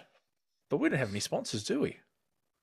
No, we don't. This podcast is brought to you by the Friendly Atheist Dad. The Tall Friendly Atheist Transition Stories. Transition Stories, Tall yes. Friendly Atheist Dad. And Transition Stories. Both podcasts you can find on the YouTubes and on Anchor, where you can also find this podcast. Indeed. So if you're driving in the car, if you're looking after the kids, if you're going for a walk, you've got all this amazing content. You can get your head around. And you can also listen to and Clancy's dogs barking at birds. Okay, count me back in. Are the birds a threat? Well, my dog seems to think so. Okay, all right. Well, it's good. He's protecting you. Yes, count me back in. Okay, 3, 2, 1, go, Phoebes. So would you say that what he was saying was Pentecostally sound? Yes, but in a very dishwater weak kind of non-offensive way. So it wasn't like firebrand Pentecostal. It was no. It wasn't like soda water. Yeah, it wasn't like get the pitchforks and we need to stab people who aren't the same gender they were born as, or who enjoy the sexual preference of activities of the same people. Yeah, exactly. It was just more. One of the surprising things though was that he did talk about mental health, and he did actually kind of say that people do have genuine problems that we need to genuinely look after. So he didn't say that, mental health issues are caused by Satan and demons and all that kind of stuff, as other Pentecostal... voting for Scott Morrison. As other Pentecostal preachers have said. Yes. But no, so Scotty didn't go there, and I'm glad that he didn't. But yeah, it said it was more of a pep talk rather than a sermon to inspire the masses. So some of that sensitivity training he engaged in paid off somewhere. Yeah, yes, finally. After he left office. After he left office, yes, he. So that was that, and so in sometime later I will go through and write some notes and. Yes. Yeah. Speaking of sensitivities, the ABC is 90. ABC Australian Broadcasting. Auntie is 90. They're almost as old as the Queen. Yes, the Queen is older than the ABC. I know. Mind blowing. I know. That's bonkers, that is. But yes, 90 years old. So being attacked Clancy, by the Liberal Party. Yeah, so Clancy, as the resident ABC lover of us three, tell us more. Well, yeah. So, what are they doing? Well, they've been having ongoing celebrations on the ABC. They had a bit of a party, and had a few things going on with various celebrities and what have you doing things. Unfortunately, I didn't watch any of it because I was hosting a quiz, but it sounded like it all went really well. Okay, they're still on air, so it's they're still on air. So the thing with the ABC, it started out very much in my understanding like the BBC started, and the American broadcasting started as well. So that so they're a government funded national broadcaster, and they have a charter that they have to adhere to, which talks about having balanced broadcasting and providing educational programs for children and documentaries, and they also do a lot of international stuff, so they also broadcast to other countries. Yeah, if you watch ABC Kids, there's a lot of BBC Kids programming that makes its way over to ABC Kids. You get a lot of CBeebies and CBeebies. Yes, CBeebies. Yes, that's the one. Yeah. So Peppa Pig and we get a lot of Canadian content and British content. Do you get what's his name who does the Makaton on CBeebies? I can't remember his name, but there is a lot of Makaton on CBeebies.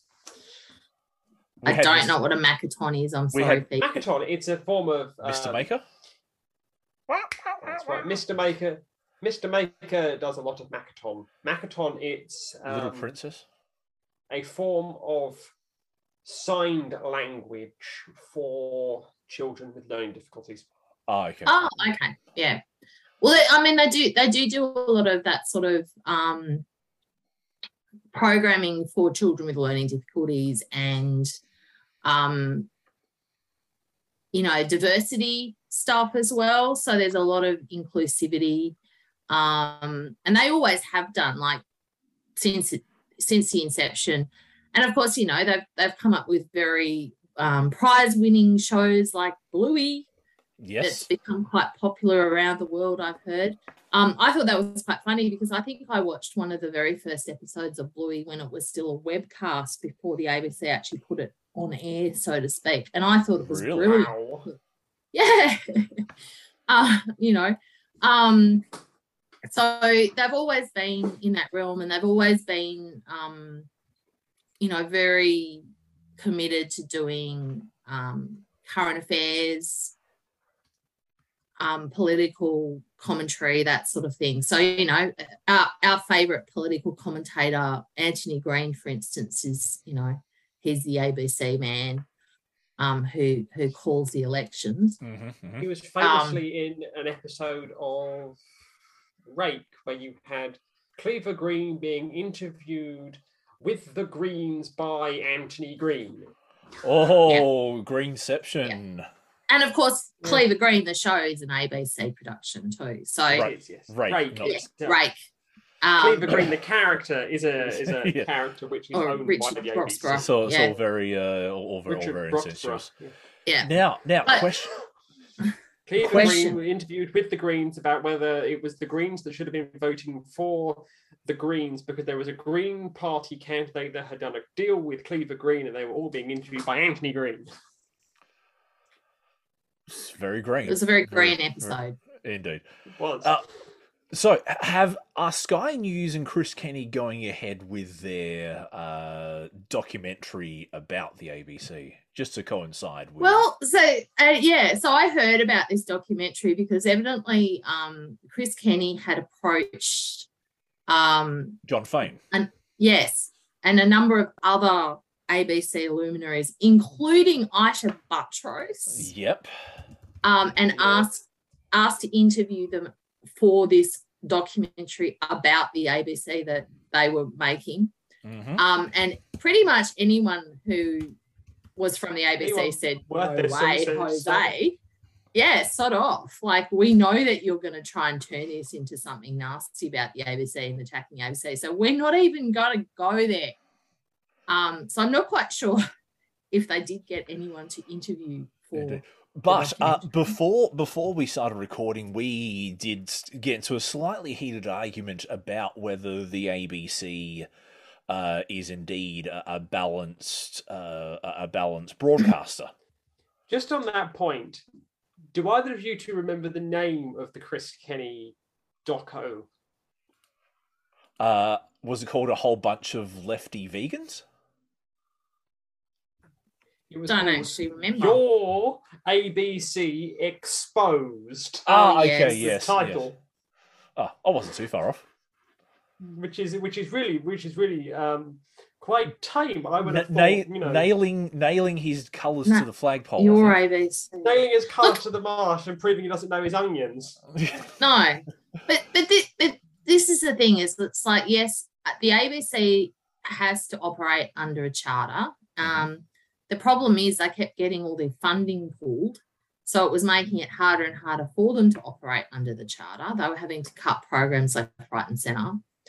I had noticed in the last few years of the Morrison government that they seem to be putting more religious programming into the ABC. Such as? Well, so there was a lot more features on different religions, and they had, I don't know, they just seem to be referencing particular religious things more. I mean, they always had a certain content in there, so they always had songs of praise on Sunday morning. Yeah. Always had that. Turned off Rage. Oh, songs of praise. Right after Rage. So you spent after Rage. You spent like 8 hours in front of the TV with beer and pizza, and then all of a sudden, yeah, pretty much. And they always had Compass. It's like in the UK on the BBC, you'd have Grandstand, which was like sport wall to wall, and then you'd have songs of praise. It's like, what?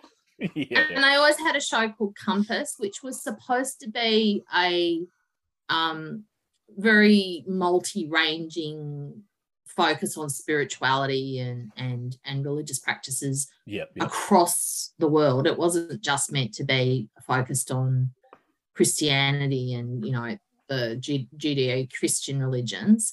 But it did tend to get more and more content that was interviewing particular people from those sorts of denominations. There's a random hand. Yes, it's Damien Jr. is making an appearance. Damien Jr., hello. How are you doing? The lady say hello. How are you doing? I'm good, Dad. Yeah, there you go. Has he recovered from his COVID? He has. We have all recovered from our COVID. COVID. That's why you're dressed up like the Grim Reaper. No, I'm just ugly and scary. That's my excuse. No, that's not true.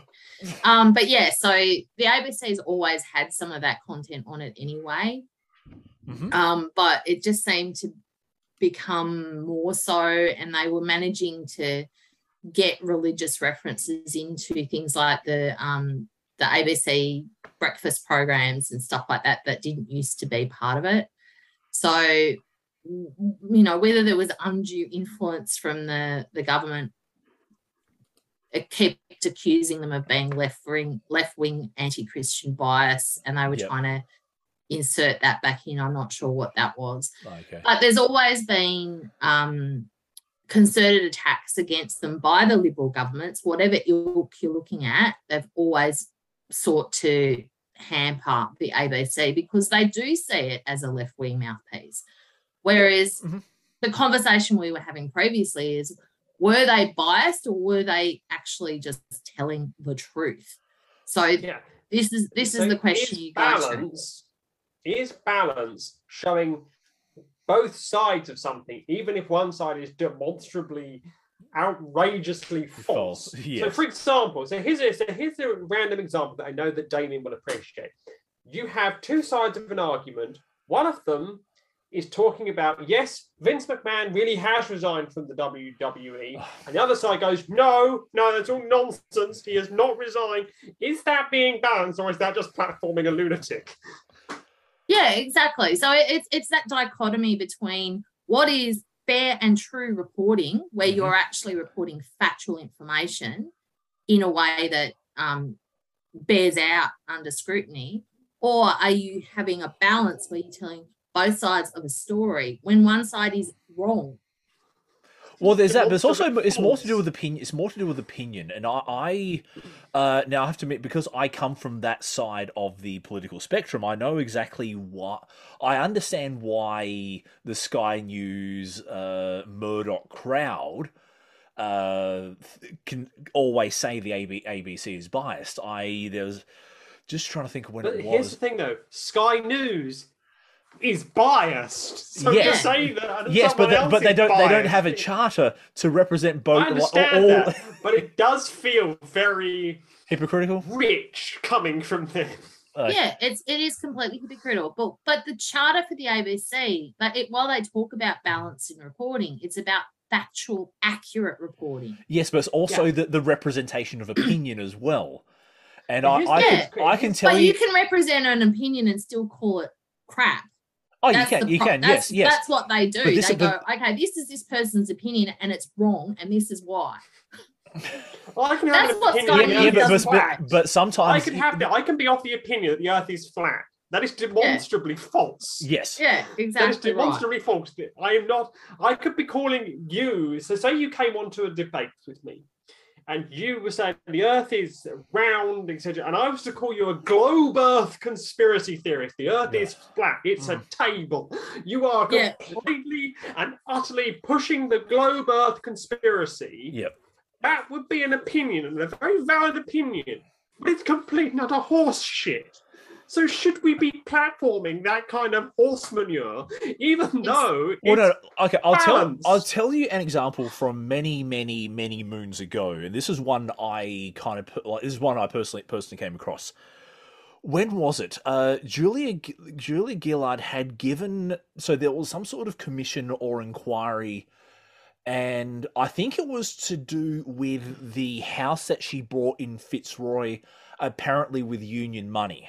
Do any of you remember that? Oh, yeah, it was all very convoluted and very... It was, Was it her money? Was it her salary from the union? But then, apparently she'd flown to Perth to get a signature from someone who was supposed to have inspected the property or something. It was all very... it was all very convoluted. It was. And so she gave testimony at this... Now, I don't know if it was specifically that, but she gave testimony at a particular inquiry. I forget exactly what inquiry it was. And apparently the testimony she gave was apparently damning and, put her in a very bad light.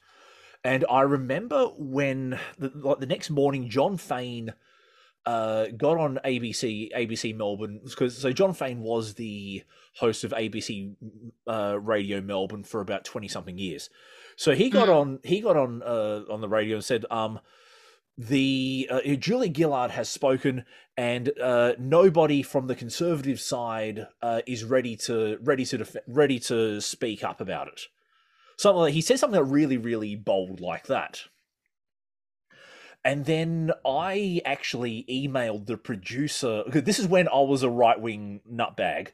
I'm just a plain nutbag now, but back then when I was a right-wing nut. So I actually emailed the producer. A right-wing religious nutbag. Correct. Yes, I forgot about that. Yes. Now I'm just a generally just a regular nutbag, regular atheist nutbag. So I emailed the ABC and I said, hey, who did you actually contact to speak up, to give the other side of the story? And they emailed me 2 names of people I'd never heard of. And I was just wondering, why didn't they contact people like Andrew Bolt, who was probably the most high-profile anti-Julia Gillard voice at the time, aside from Steve Price, Chris Kenny, Chris Smith from I think 2GB Radio.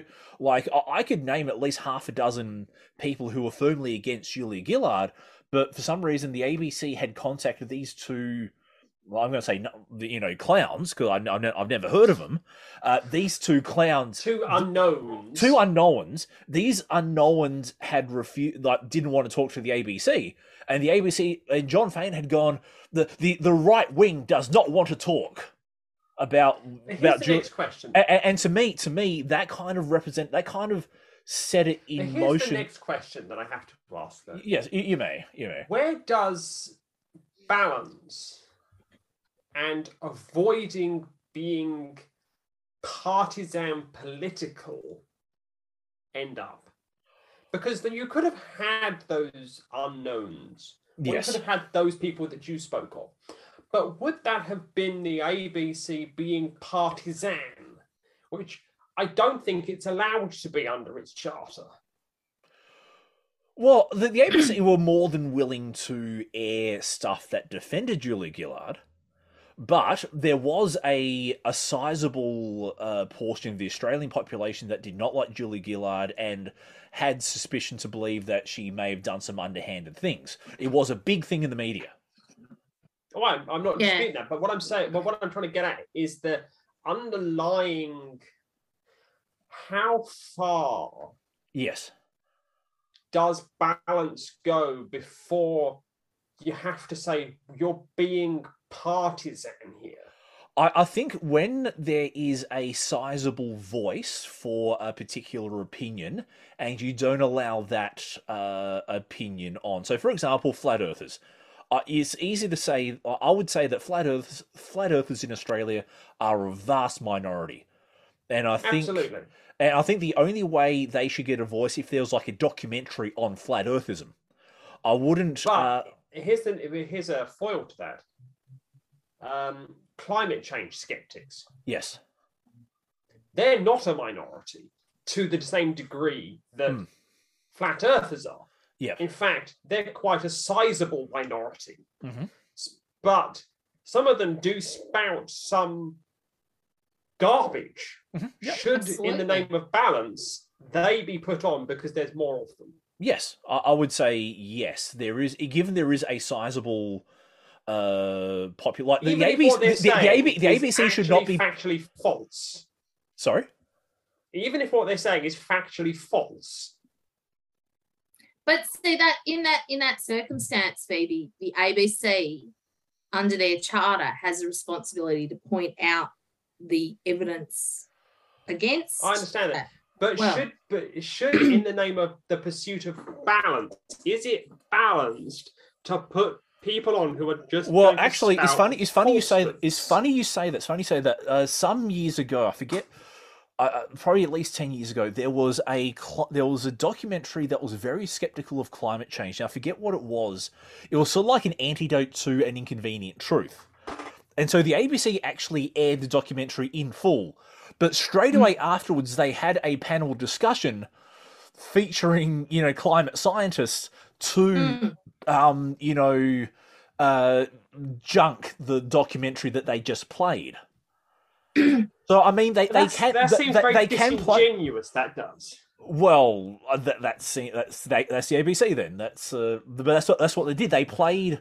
I'll see if you two can talk. I'll see if I can find the name of this documentary and. But the ABC, from an entertainment point of view, and from a local news point of view, do you, Clancy, think that it does things that wouldn't be done if it didn't exist? Oh, absolutely, yeah. So, I mean, part of the charter is about community inclusivity. Not just in Australia, though, across the world. They have it. Part of their charter is actually broadcasting to other countries. Asia and Africa and all those sorts of places have access to ABC content.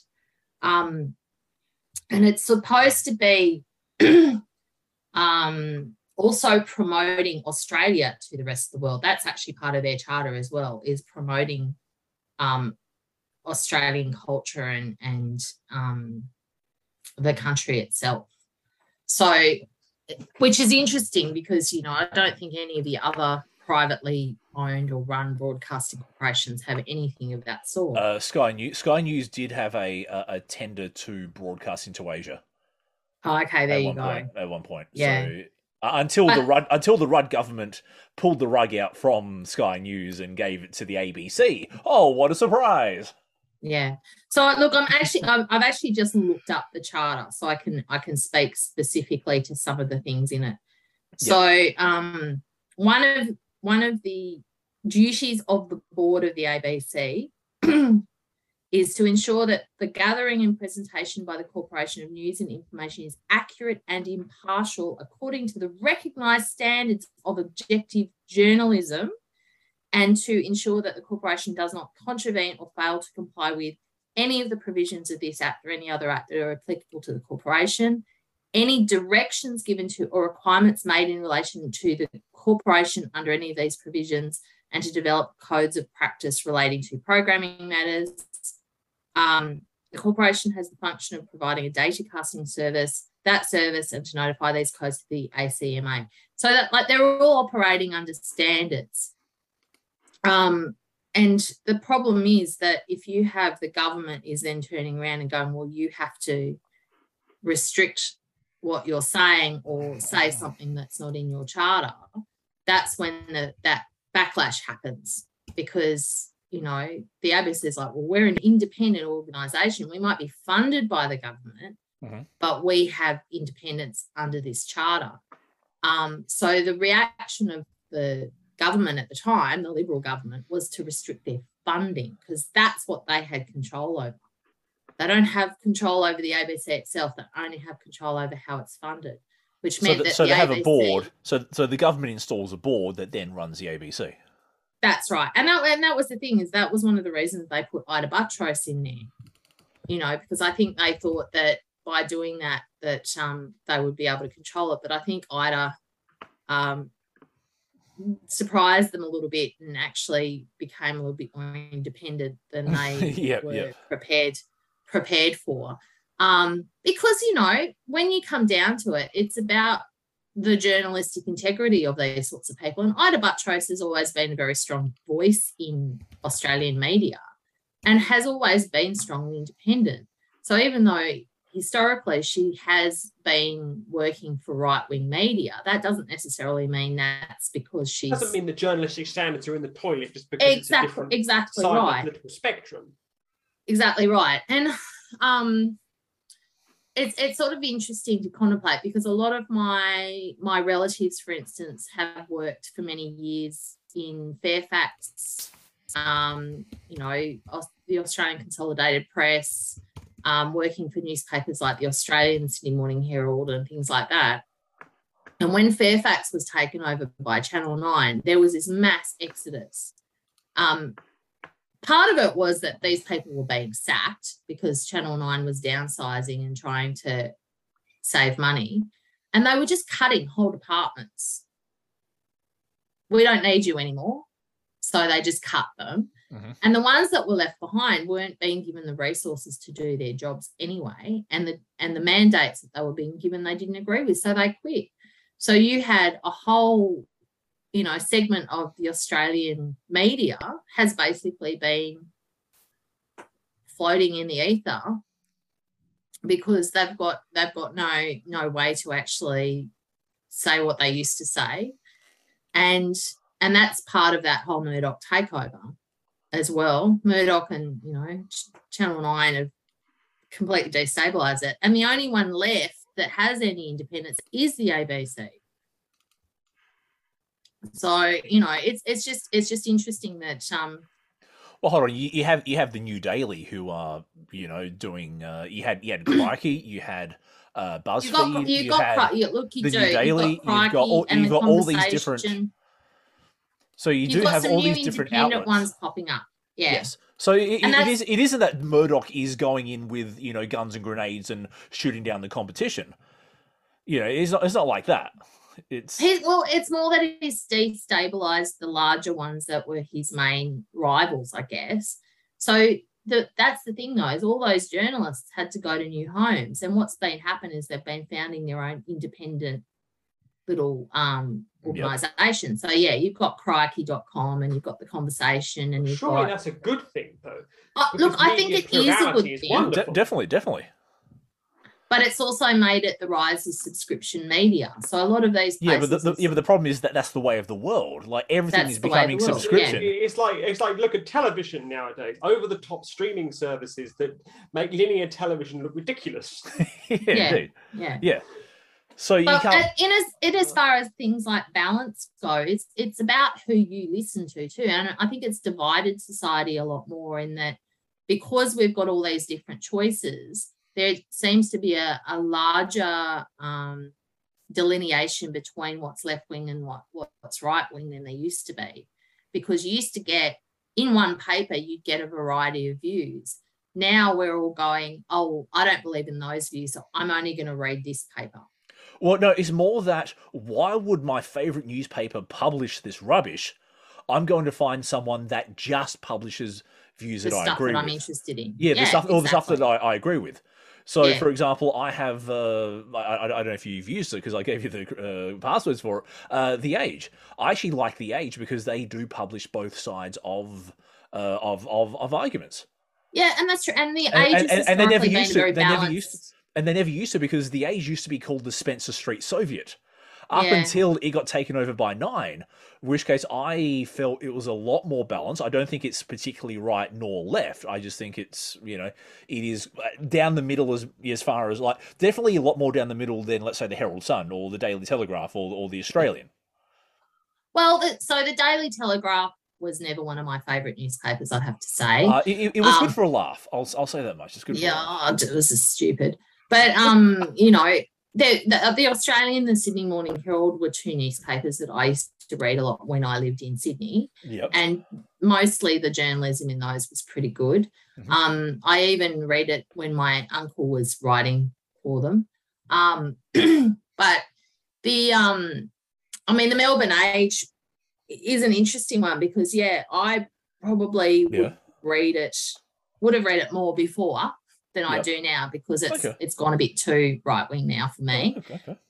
Yeah. But it's this argument about, people will always read the views that they already agree with. So you tend to always, I guess, gravitate towards the TV or the content or whatever that you already agree with, which reinforces your opinions. So it means that it is very hard to provide balanced reporting in that sense because you're going to ignore the stuff that you don't agree with and you're going to just go to the stuff that you do agree with. And I think also because Australia is a small market, there isn't, like, you kind of have to appeal to more people to generate the eyeballs, to generate the clicks and the revenue and the purchases and all that. Absolutely. In America, where you've got 300 million people, a company like Fox can survive because, let's say, you have 50 million subscribers. You have 50 million subscribers. That's enough to keep a partisan news outlet like Fox in business. Whereas someone tries something like that here, I don't think they're good because they may only get, like, let's say 10,000 people who were rusted on enough to listen to. I'm sorry, but Sky News is equivalent to Fox in my view. Okay, I disagree. It's not that much better than Fox. I see where you're coming from, though. I will disagree. I think that they're definitely right, but I don't think they're far right. I think they're clearly right, but I think they're more. Yeah, well, I don't think. I mean, look, confessing that I'm guilty of exactly the same thing that I just said is I tend not to watch Sky News because I think their content is crap. I don't watch Sky News much anyway. But actually, no. I shouldn't say Fox. I shouldn't say Fox. I should say InfoWars. Let's use InfoWars as a, let's say you have 100,000 people in America who listen to InfoWars and think Alex Jones is the best thing since sliced bread. Yeah. If you tried that here, you would not get that because you don't have that many people to keep the business going. Whereas in the land of the free and home of the brave, where Phoebe gets her fiancés from. Yes, okay. I'm on American Fiancé #2 now. Yes. Okay. Oh wow. Okay. Wow. I didn't know that about you, Phoebe. Maybe you need to come to Australia and get an Australian fiance. Get an Aussie chick. Get an Aussie chick. Yeah, yeah. Oh, I feel like I'm gonna be like Called Jason Roberts if Shazza, you're not who wears careful. mockies. I don't know. I might have a few contacts, but I feel like I could end up like Jason Roberts and getting acquitted of murder if we're not careful. oh jeez. But you know, having said all of that, I don't tend to watch those sorts of programs because I know that I'm not going to enjoy them and that they're not going to align with my views. And so that's going to be a fundamental issue with any of those media outlets, is you're going to have some people who will gobble it all up. Yep. And other people who will go, not going there, I'm, you know, doing this other thing. Yep. So, you know, I had a bit of I won't say an argument, but a debate with You had a tete-a-tete. A tete-a-tete with a certain relative of mine who does actually appear quite regularly on those sorts of programs. And I was a little bit critical of the fact that they were appearing on these programs. Does this person's name begin with P? And questioned their journalistic integrity. And they weren't very well pleased with me, let me put it that way. What a surprise. What a surprise. But this has always been the thing. I found it really interesting that there was they did something in the USA where they actually got people to watch something other than Fox News. I can't remember what the actual show was, but it was a lot more left wing. The Clinton News Network? I can't remember. Well, they actually presented television to them from other places in the world that wasn't Fox News. Yep. And many people's opinions on certain world events changed dramatically because they were actually being provided with factual information about world events, things like climate change. Yep. And Trump was a big thing because they'd been fed all this stuff from one news outlet and they just believed everything they were being told. Yep. And then when they actually got exposed to some of the content from other places that was critical of Trump, their opinion changed. So, I mean, I think it is necessary for us to be exposed to lots of different views. Yeah, indeed. Because that's what encourages critical thinking. Yep, indeed. Yes. One thing we agree on, that is indeed we need to absolutely not be closed-minded. Not be closed-minded. Now, Phoebe, do you have anything you want to talk about before we get to other talking points? Well, I have just dropped something which has not long dropped, and that is that monkeypox has now been declared a global health emergency by the World Health Organization. So, Oh dear. That's not a good thing at all. And as if Europe has been described as a high-risk area. Aren't I lucky? Oh dear. So, as if one virus isn't enough, let's go for another one. Yes, but there's already a vaccine against this one. Okay, all right. That's good. That's there is a vaccine because it is related to smallpox. Smallpox, yeah. But if I understand correctly, one of the major drivers of monkeypox is male-to-male sexual activity. Not necessarily male-to-male. Well, it's just sexual activity. Intimate sexual activity. Okay, I was reading somewhere that it was male-to-male sexual activity that was indeed one of the bigger factors. Like, yes, sexual activity in general, but male-to-male. The reason that it's male-to-male is of a higher, quote, risk factor. Yes. Is because there are things like saunas and others similar establishments which are heavily frequented by males who are attracted to other people who have the same anatomy as them. I'm trying to be very careful not to break the terms of service and anchor here. And there are certain areas of this which are very sauna-like, shall we say, that do allow gender intimate conditions this to actually spread very well. Okay, yeah, so I think it's a more of a cultural thing than necessarily specific to. It was like when they said that AIDS was the gay man disease, when it's not. It's not. No, but I think there's a way we can say they are that a higher risk. Yeah, indeed, population. But yes. I don't think it's particularly homophobic to say that male to male sexual activity is like if it is indeed sexually. Well, so if sexual activity is a general driving factor, but there is a higher risk with male to male sex, then I don't think it's a bad thing to. There's a higher risk in certain sectors of those who engage in male-to-male sexual activities. Yeah, that's, and I think that's that's an accurate way of putting it. But saying male-to-male sex is more of a risk factor, you could argue that certain heterosexual activities, which are the same as done in male-to-male sexual activities, would be of the same risk factor, shall we say? But I think I think there's a good way we can put it without making it like a persecution campaign, or without having to like couch our language. I think there's a way we can say it the reason that I'm being very careful in the way that I'm speaking at the moment is because of the terms of service of Anchor.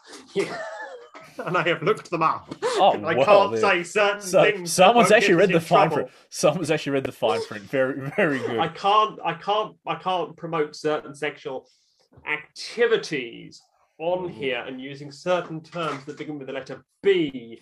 Okay, I will very well with what you're saying. In that case, I will. Let's move on to some other talking points. So one of the biggest news points in Victoria was the Jason Roberts acquittal, and this is something you alluded to earlier, Phoebe, was that about 20-something years ago, two Victoria Police, two serving officers, Silk and Miller, who their last names, I forget their actual first names, they were on a stakeout because a number of restaurants had been targeted in armed hold-ups. So what then happened was these two police officers had pulled over a car that they believed was driven by people, either one person or two people, depending on what you believe, that were doing these armed hold-ups.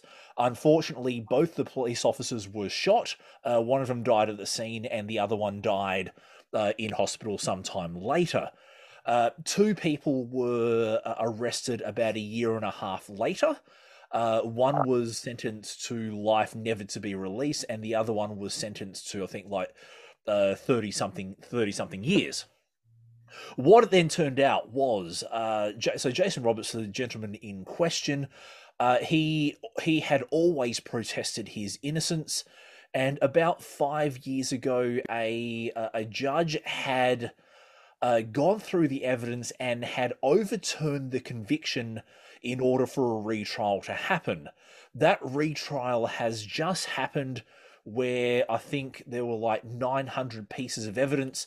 There were numerous witnesses called. It was a very big, what was it? Hold on, here we go. So 90 witnesses, 200 exhibits, and hours of recorded conversations.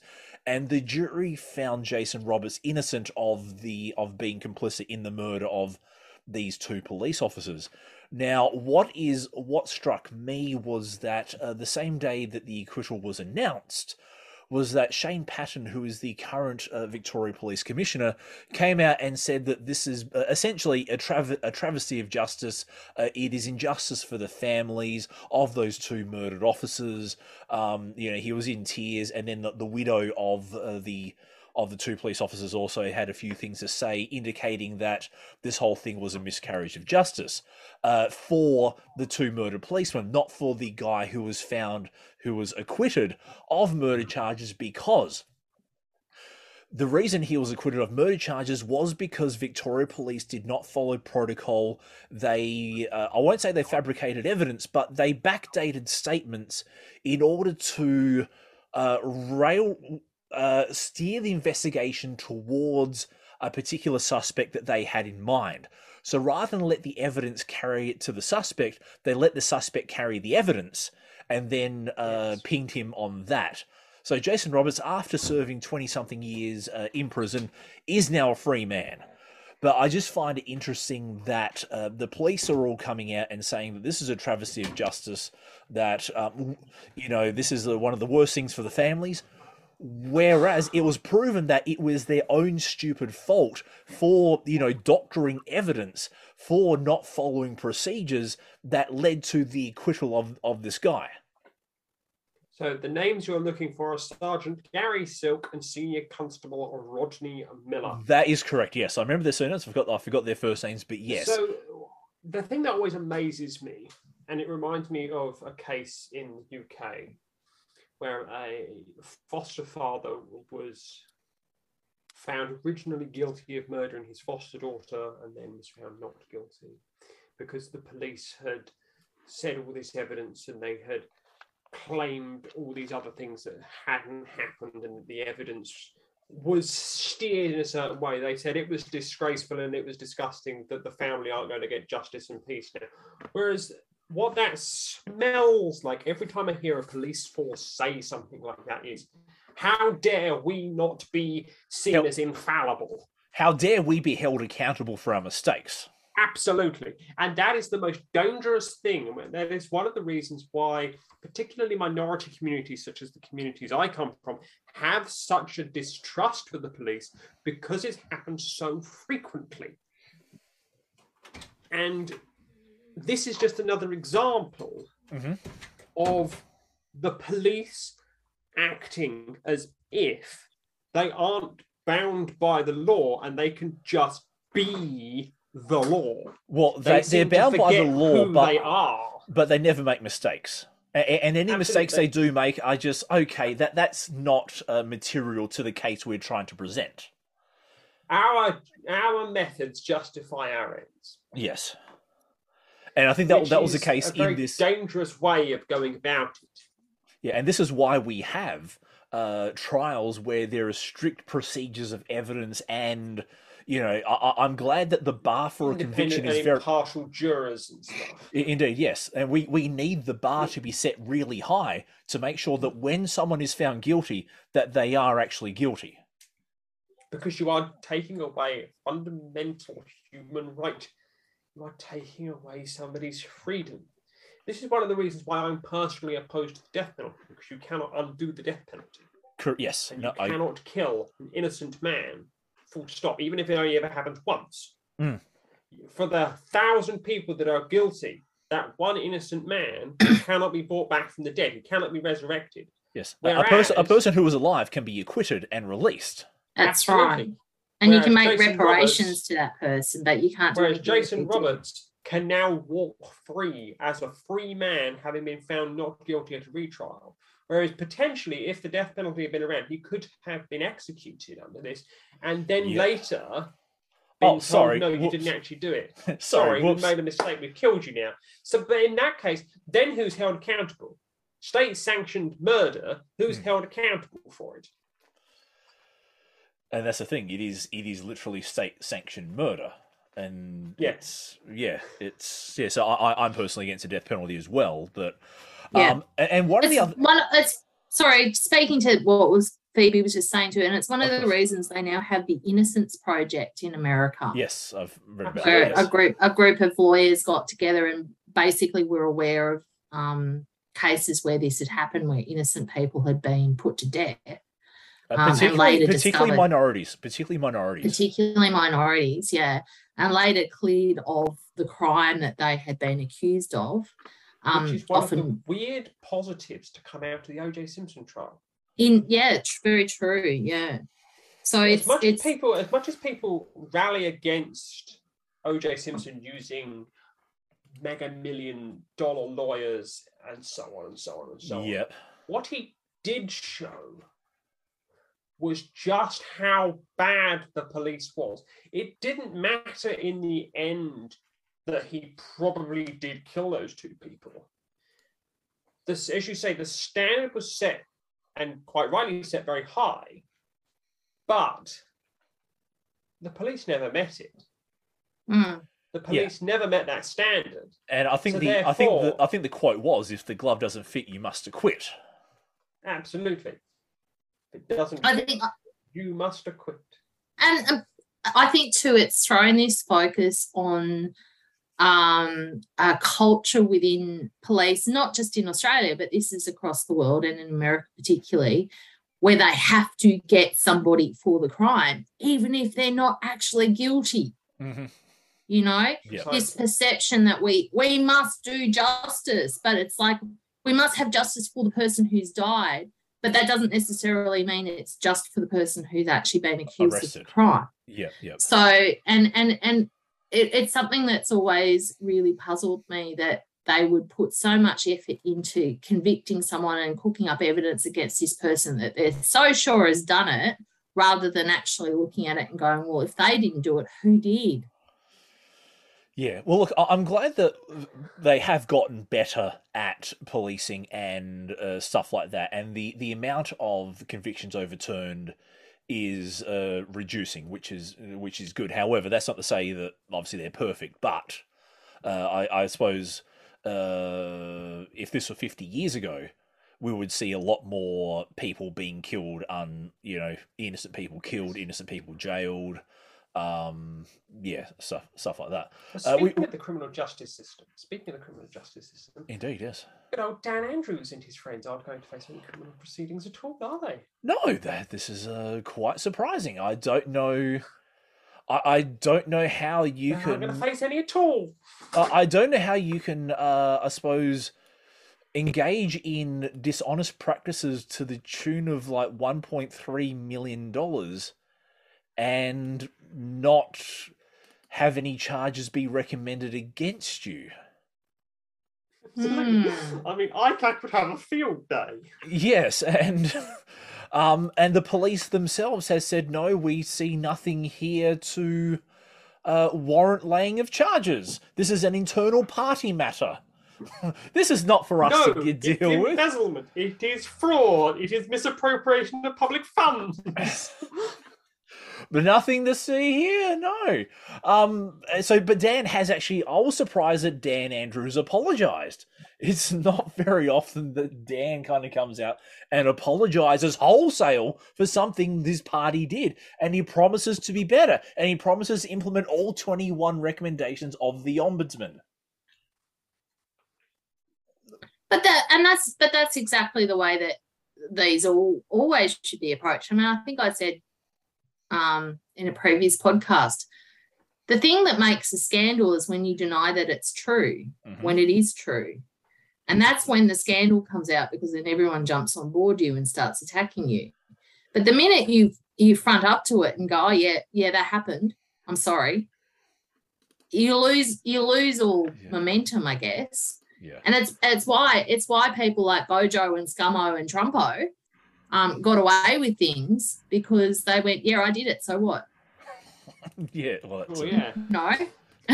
come at me. But I think the whole thing is that there's no criminal charges being laid. You know, if I stole $50 off of a lady down the street, you can bet there'll be something, happening, at least a police report somewhere. But when a political party, especially the governing political party, kind of misuses electoral staff for party political purposes, and then goes, look, we're sorry, just in time for an election, by the way. There is an election coming in a couple of months' time. Oh, look, we're sorry. We promise we will implement these reforms. Yes, trust us, we will. Look, it's just curious to me too that the Dan Andrews government, the Gladys Berejiklian government, were being hailed for doing such a good job during the pandemic, but now the pandemic seems to be losing momentum, so the worm has turned. Yep. And they're being thrown under the bus by the same people who are lauding them. Well, if you do silly and corrupt things, I think you should be, held accountable for the silly and corrupt things you do. Oh, completely. But and this is one of the reasons we need federal corruption bodies and, yes, a federal ICAC, amongst other things. Well, look, if it would be useful. Yes, yeah, well, if Anthony gets his act together, then we can have a federal corruption watchdog with actual teeth. With actual teeth. With actual teeth, yes. Not just the wet lettuce across the wrist, Well, yes. But and that's the thing, though. It's like the reason why they didn't bring it in my opinion, and it is only my opinion, but I think maybe people do share it, is that the Liberal coalition was too scared of what they might actually uncover if they brought it in of their own indiscretions. Yes. And it's a motivation now for the Labor Party to truly get their house in order if they're going to bring it in, because they're going to be subject to it as well. Well, you just have to look at what happened to Gladys to realise what happened to Gladys can happen to them. It can happen to anyone, but that also then speaks to that whole idea of admitting up to things before they get laid out for the public to see. And diffusing the whole situation. So I think we had this conversation before when we were talking about when Gladys, but also when Trump got elected, is the sins of the past, you know, that a lot of people wouldn't get nominated in the first place if they actually did proper background checks. Come on, which would checks. But this is the thing: is that it would probably much invalidate 2/3 of people who run for office, because everybody. Have you paid your taxes? Yes. Yeah, exactly. Are you an Australian citizen? Yes. Are you a bankrupt? Do you hold any other citizenships, and have you investigated whether you hold any other citizenships? Have you made a right-wing political podcast that might influence things? Or a left-wing political podcast. Or a left-wing political podcast. Anyway, we're digressing from the old bill here, because there was someone that you wanted to talk about, wonderful Damien, man named Englyn Offley. Yes, what? I was about to mention that. Yes. So where was it? In my notes? Where are my notes? My lovely notes. So your notes say a small-time crook who the Vic police created an informer file and then gave to a drugs baron in lockup. Correct. Yes. So Englyn Offley, who was this came out the age yesterday at time of recording. Anyway, So he was a small-time crook. His house was the scene of a drive-by. He didn't want to talk to police because he kind of understood what happened to people who talk to police in the underworld. And but what then happened was someone in Victoria Police made him an informer, but not a registered informer. So he was an intelligence source, but not a registered informer. And there's a difference between the two. If you are a registered informer, there are actually efforts to go to conceal your identity. But if you're just an intelligence source, your name and everything is all written down and everything's clear to see. But then what happened was the file that was created for him as an intelligence source got leaked out to this drugs baron in prison. How did that happen?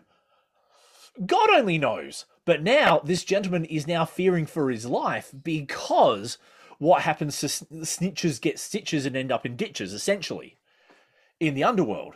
But he was adamant that he did not want to be a registered source, a registered informer, anything like that. He wanted to keep his mouth shut. But for some reason, a file was made and then leaked. How did that happen? Maybe the same way that the Christine and Terence Hodgson informer file was leaked. For the same reason that Nicola Gobbo was a lawyer in snitching on her own clients. Maybe for the same reason that Danny Laidley, a transgender woman, had photos of her arrest leaked to the media by serving police officers in their duty as police officers. Who knows? There's no problem in Victoria Police. No, they're not pressing charges against political parties that have, rorted the public system. There's no issue with, using a lawyer as an informer. No, there's nothing wrong with, backdating statements to make it look like your preferred suspect was guilty of a crime. No. And now, why this guy has his informer file leaked to a drugs baron currently in prison for murder? Don't know. No. But the biggest problem that Shane Patton faces is Jason Roberts being acquitted because of police. Because of police mishandling of evidence. No, that's the real tragedy of justice here. Let me tell you. But anyway, let's switch over from the wonders of the Victoria. Yes. Let's go to New South Wales, shall we? Just quickly before we wrap up. Or should we go off to New York, as John Barilaro says? Well, he was about to go to New York, but then what happened? What happened, Phoebe? Tell us more. Well, John Barilaro kind of, let the cat out of the bag that he was going to exit politics and then he was going to, get this cushy job. Well, let's actually background that a little bit. Was that in the dying days of the Gladys Berejiklian premiership, there was a position called, I think, Trade Ambassador to New York, or Trade Ambassador to America, and they actually publicly advertised the position, and there were 3 very strong candidates, including, I think the name was Janice West, who was actually the official appointment was as a trade commissioner. Yes. To the Americas. Thank you, yes. Trade commissioner to the Americas, and there were 3 suitable candidates, including a woman who spent like 15 years in the public service and career diplomat, knew her shit backwards and forwards. But then John Barilaro lost his deputy premiership, which gave him all this free time. And what was he going to do with his free time, Phoebe? Spend it in New York. He was going to become something to do with being a commissioner for something. Oh, but didn't they already have someone chosen to be commissioner? Well, she got sent a text message saying, "Sorry, we're going a different direction, love." Oh, and who ended up? Yes, we're giving it to someone as a present. Man named John got it. Oh, someone named John got it instead. Oh, is John somehow politically connected to the current governing party by any chance? Not anymore. He's lost that job. Doesn't have that anymore. But anymore. Does he know people inside the current governing party? Not anymore. He's lost that job. No, he's lost that job. But yes. No. Any impropriety looks are purely coincidental here. They are purely fabricated. They are purely coincidental here. But the question is, how much did Dominic Perrottet know? Yes. Quite a lot by the sounds of it. And this is the thing. It's more his chief of staff, Adam Fodor, seems to know a fair bit about John Barilaro's upcoming career.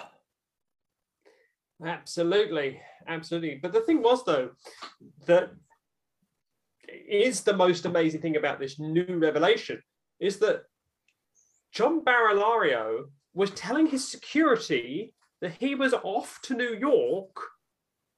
So no security, his chief of staff, that he was off to New York whilst he was still deputy premier. Whoa! He said, "Strike me dead. When I leave politics, I'm going to get a government trade job in New York." And then they created a trade job in New York. Curious. The curiosities are endless. Who would have thought that Italy could learn from Australia when it comes to political corruption? Who could have thought about that? But, I think there was an interesting phrase that I read about this too, was that they changed the definition of the position from a public service position to a political appointed position. Yes, they did as well. Yeah, they did, and that was after they'd already offered the job to the highly qualified public servant. Yes. Oh boy. What a fun state of affairs. Well, speaking of fun state of affairs, I've had a lot of fun, ladies. How about you two? I think though, that we should head to the pub, though. I think we should head to the pub one last time at the end of this, because the Walkabout pub is now for sale. Walkabout pub? Where have I seen that before? Walkabout pub? You might have seen the Walkabout pub as seen in Paul Hogan's very own Crocodile Dundee. It's for sale now. Oh, okay. How much is it going for? Well, you see, they're being very cagey on the price because they don't want to pull off potential investors. But it is up for sale. Okay. Walkabout Creek Hotel is now up for sale. Well, but they won't put a dollar. They won't put a dollar amount on it because it's, they say it's worth what people are willing to pay for this slice of Australian cultural heritage. Well, so essentially, it's priceless. Or is it worth less? Maybe John Barilaro can head over there and be the trade commissioner for the Walkabout pub. But anyway, till next time. Or potentially he could trade it to America. Well, there we go. Phoebe, what's coming up? What's coming up with you on Transition Stories? What's coming up with me? There's an episode that was recorded earlier today with Goddammit Malcolm, and as of time of recording, there is another episode being broadcast next week. with someone named Sky, and then at the end of August, I'm broadcasting again with a woman named Disabled Jess. So Transition Stories is plugging along quite nicely. Very nice. But yes, what's happening in the world of your podcasts and wrestling with atheism and all that kind of stuff? Well. Today, as at the time of recording, probably about 20 minutes ago, episode 73, Asian Culture is Awesome, My Time in Singapore, just dropped, where I discussed the good, the bad, and the indifferent about Singapore, and also how I got COVID. And yes, coming up, I do have a episode about Hillsong coming up, and I will at some time go over Scott Morrison's sermon, which will be a lot of fun. Yes. That will be an interesting one. I'll definitely have to load that one up on my listening. Spotify, yes, your listening program. Yes. And Clancy, what's your week looking like? Well, work, it's been quite busy because here in Tassie, we've had a massive COVID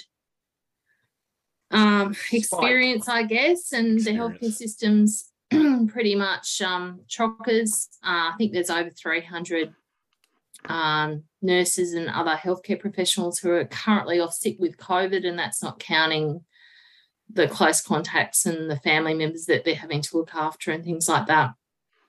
So we're having a rolling issue with staffing in Tassie. Yep. And also it happens like bang in the middle of our school holidays, which meant that we already had quite a few people who were on leave, including a lot of our doctors and nurses who had already gone off to parts unknown with their children. There's been lots of disruptions around Australia, as Damien's probably aware, lots of flights being cancelled and Oh, it's happening in your neck of the woods too. And lots of lots of luggage being lost as well. Yeah. You've got luggage mountains at baggage reclaim. Say it again, Phoebes? Do you have luggage mountains at baggage reclaim? No, it's more that the luggage just isn't on the plane to get over to the baggage claim on the other side. See, we're getting the opposite effect here. We're getting luggage mountains where it's all just coming off and it's not even being put on the carousel. It's just not being put back on again. It's just being yeeted over. They're kind of just driving up with the things that they do it in, and they're just going, next. Until next time. Indeed. Until next time, I'm Damien, that's Phoebe, and that's Clancy. And I'm Phoebe. She's Phoebe. Bye now. Bye. I'm Phoebe. Ciao, ciao. No, I'm Phoebe. I'm Phoebe. She's Damien. I'm still Clancy. No, you're Damien. In history's page, let every stage advance Australia fair. In joyful strains, then let us sing, advance Australia fair.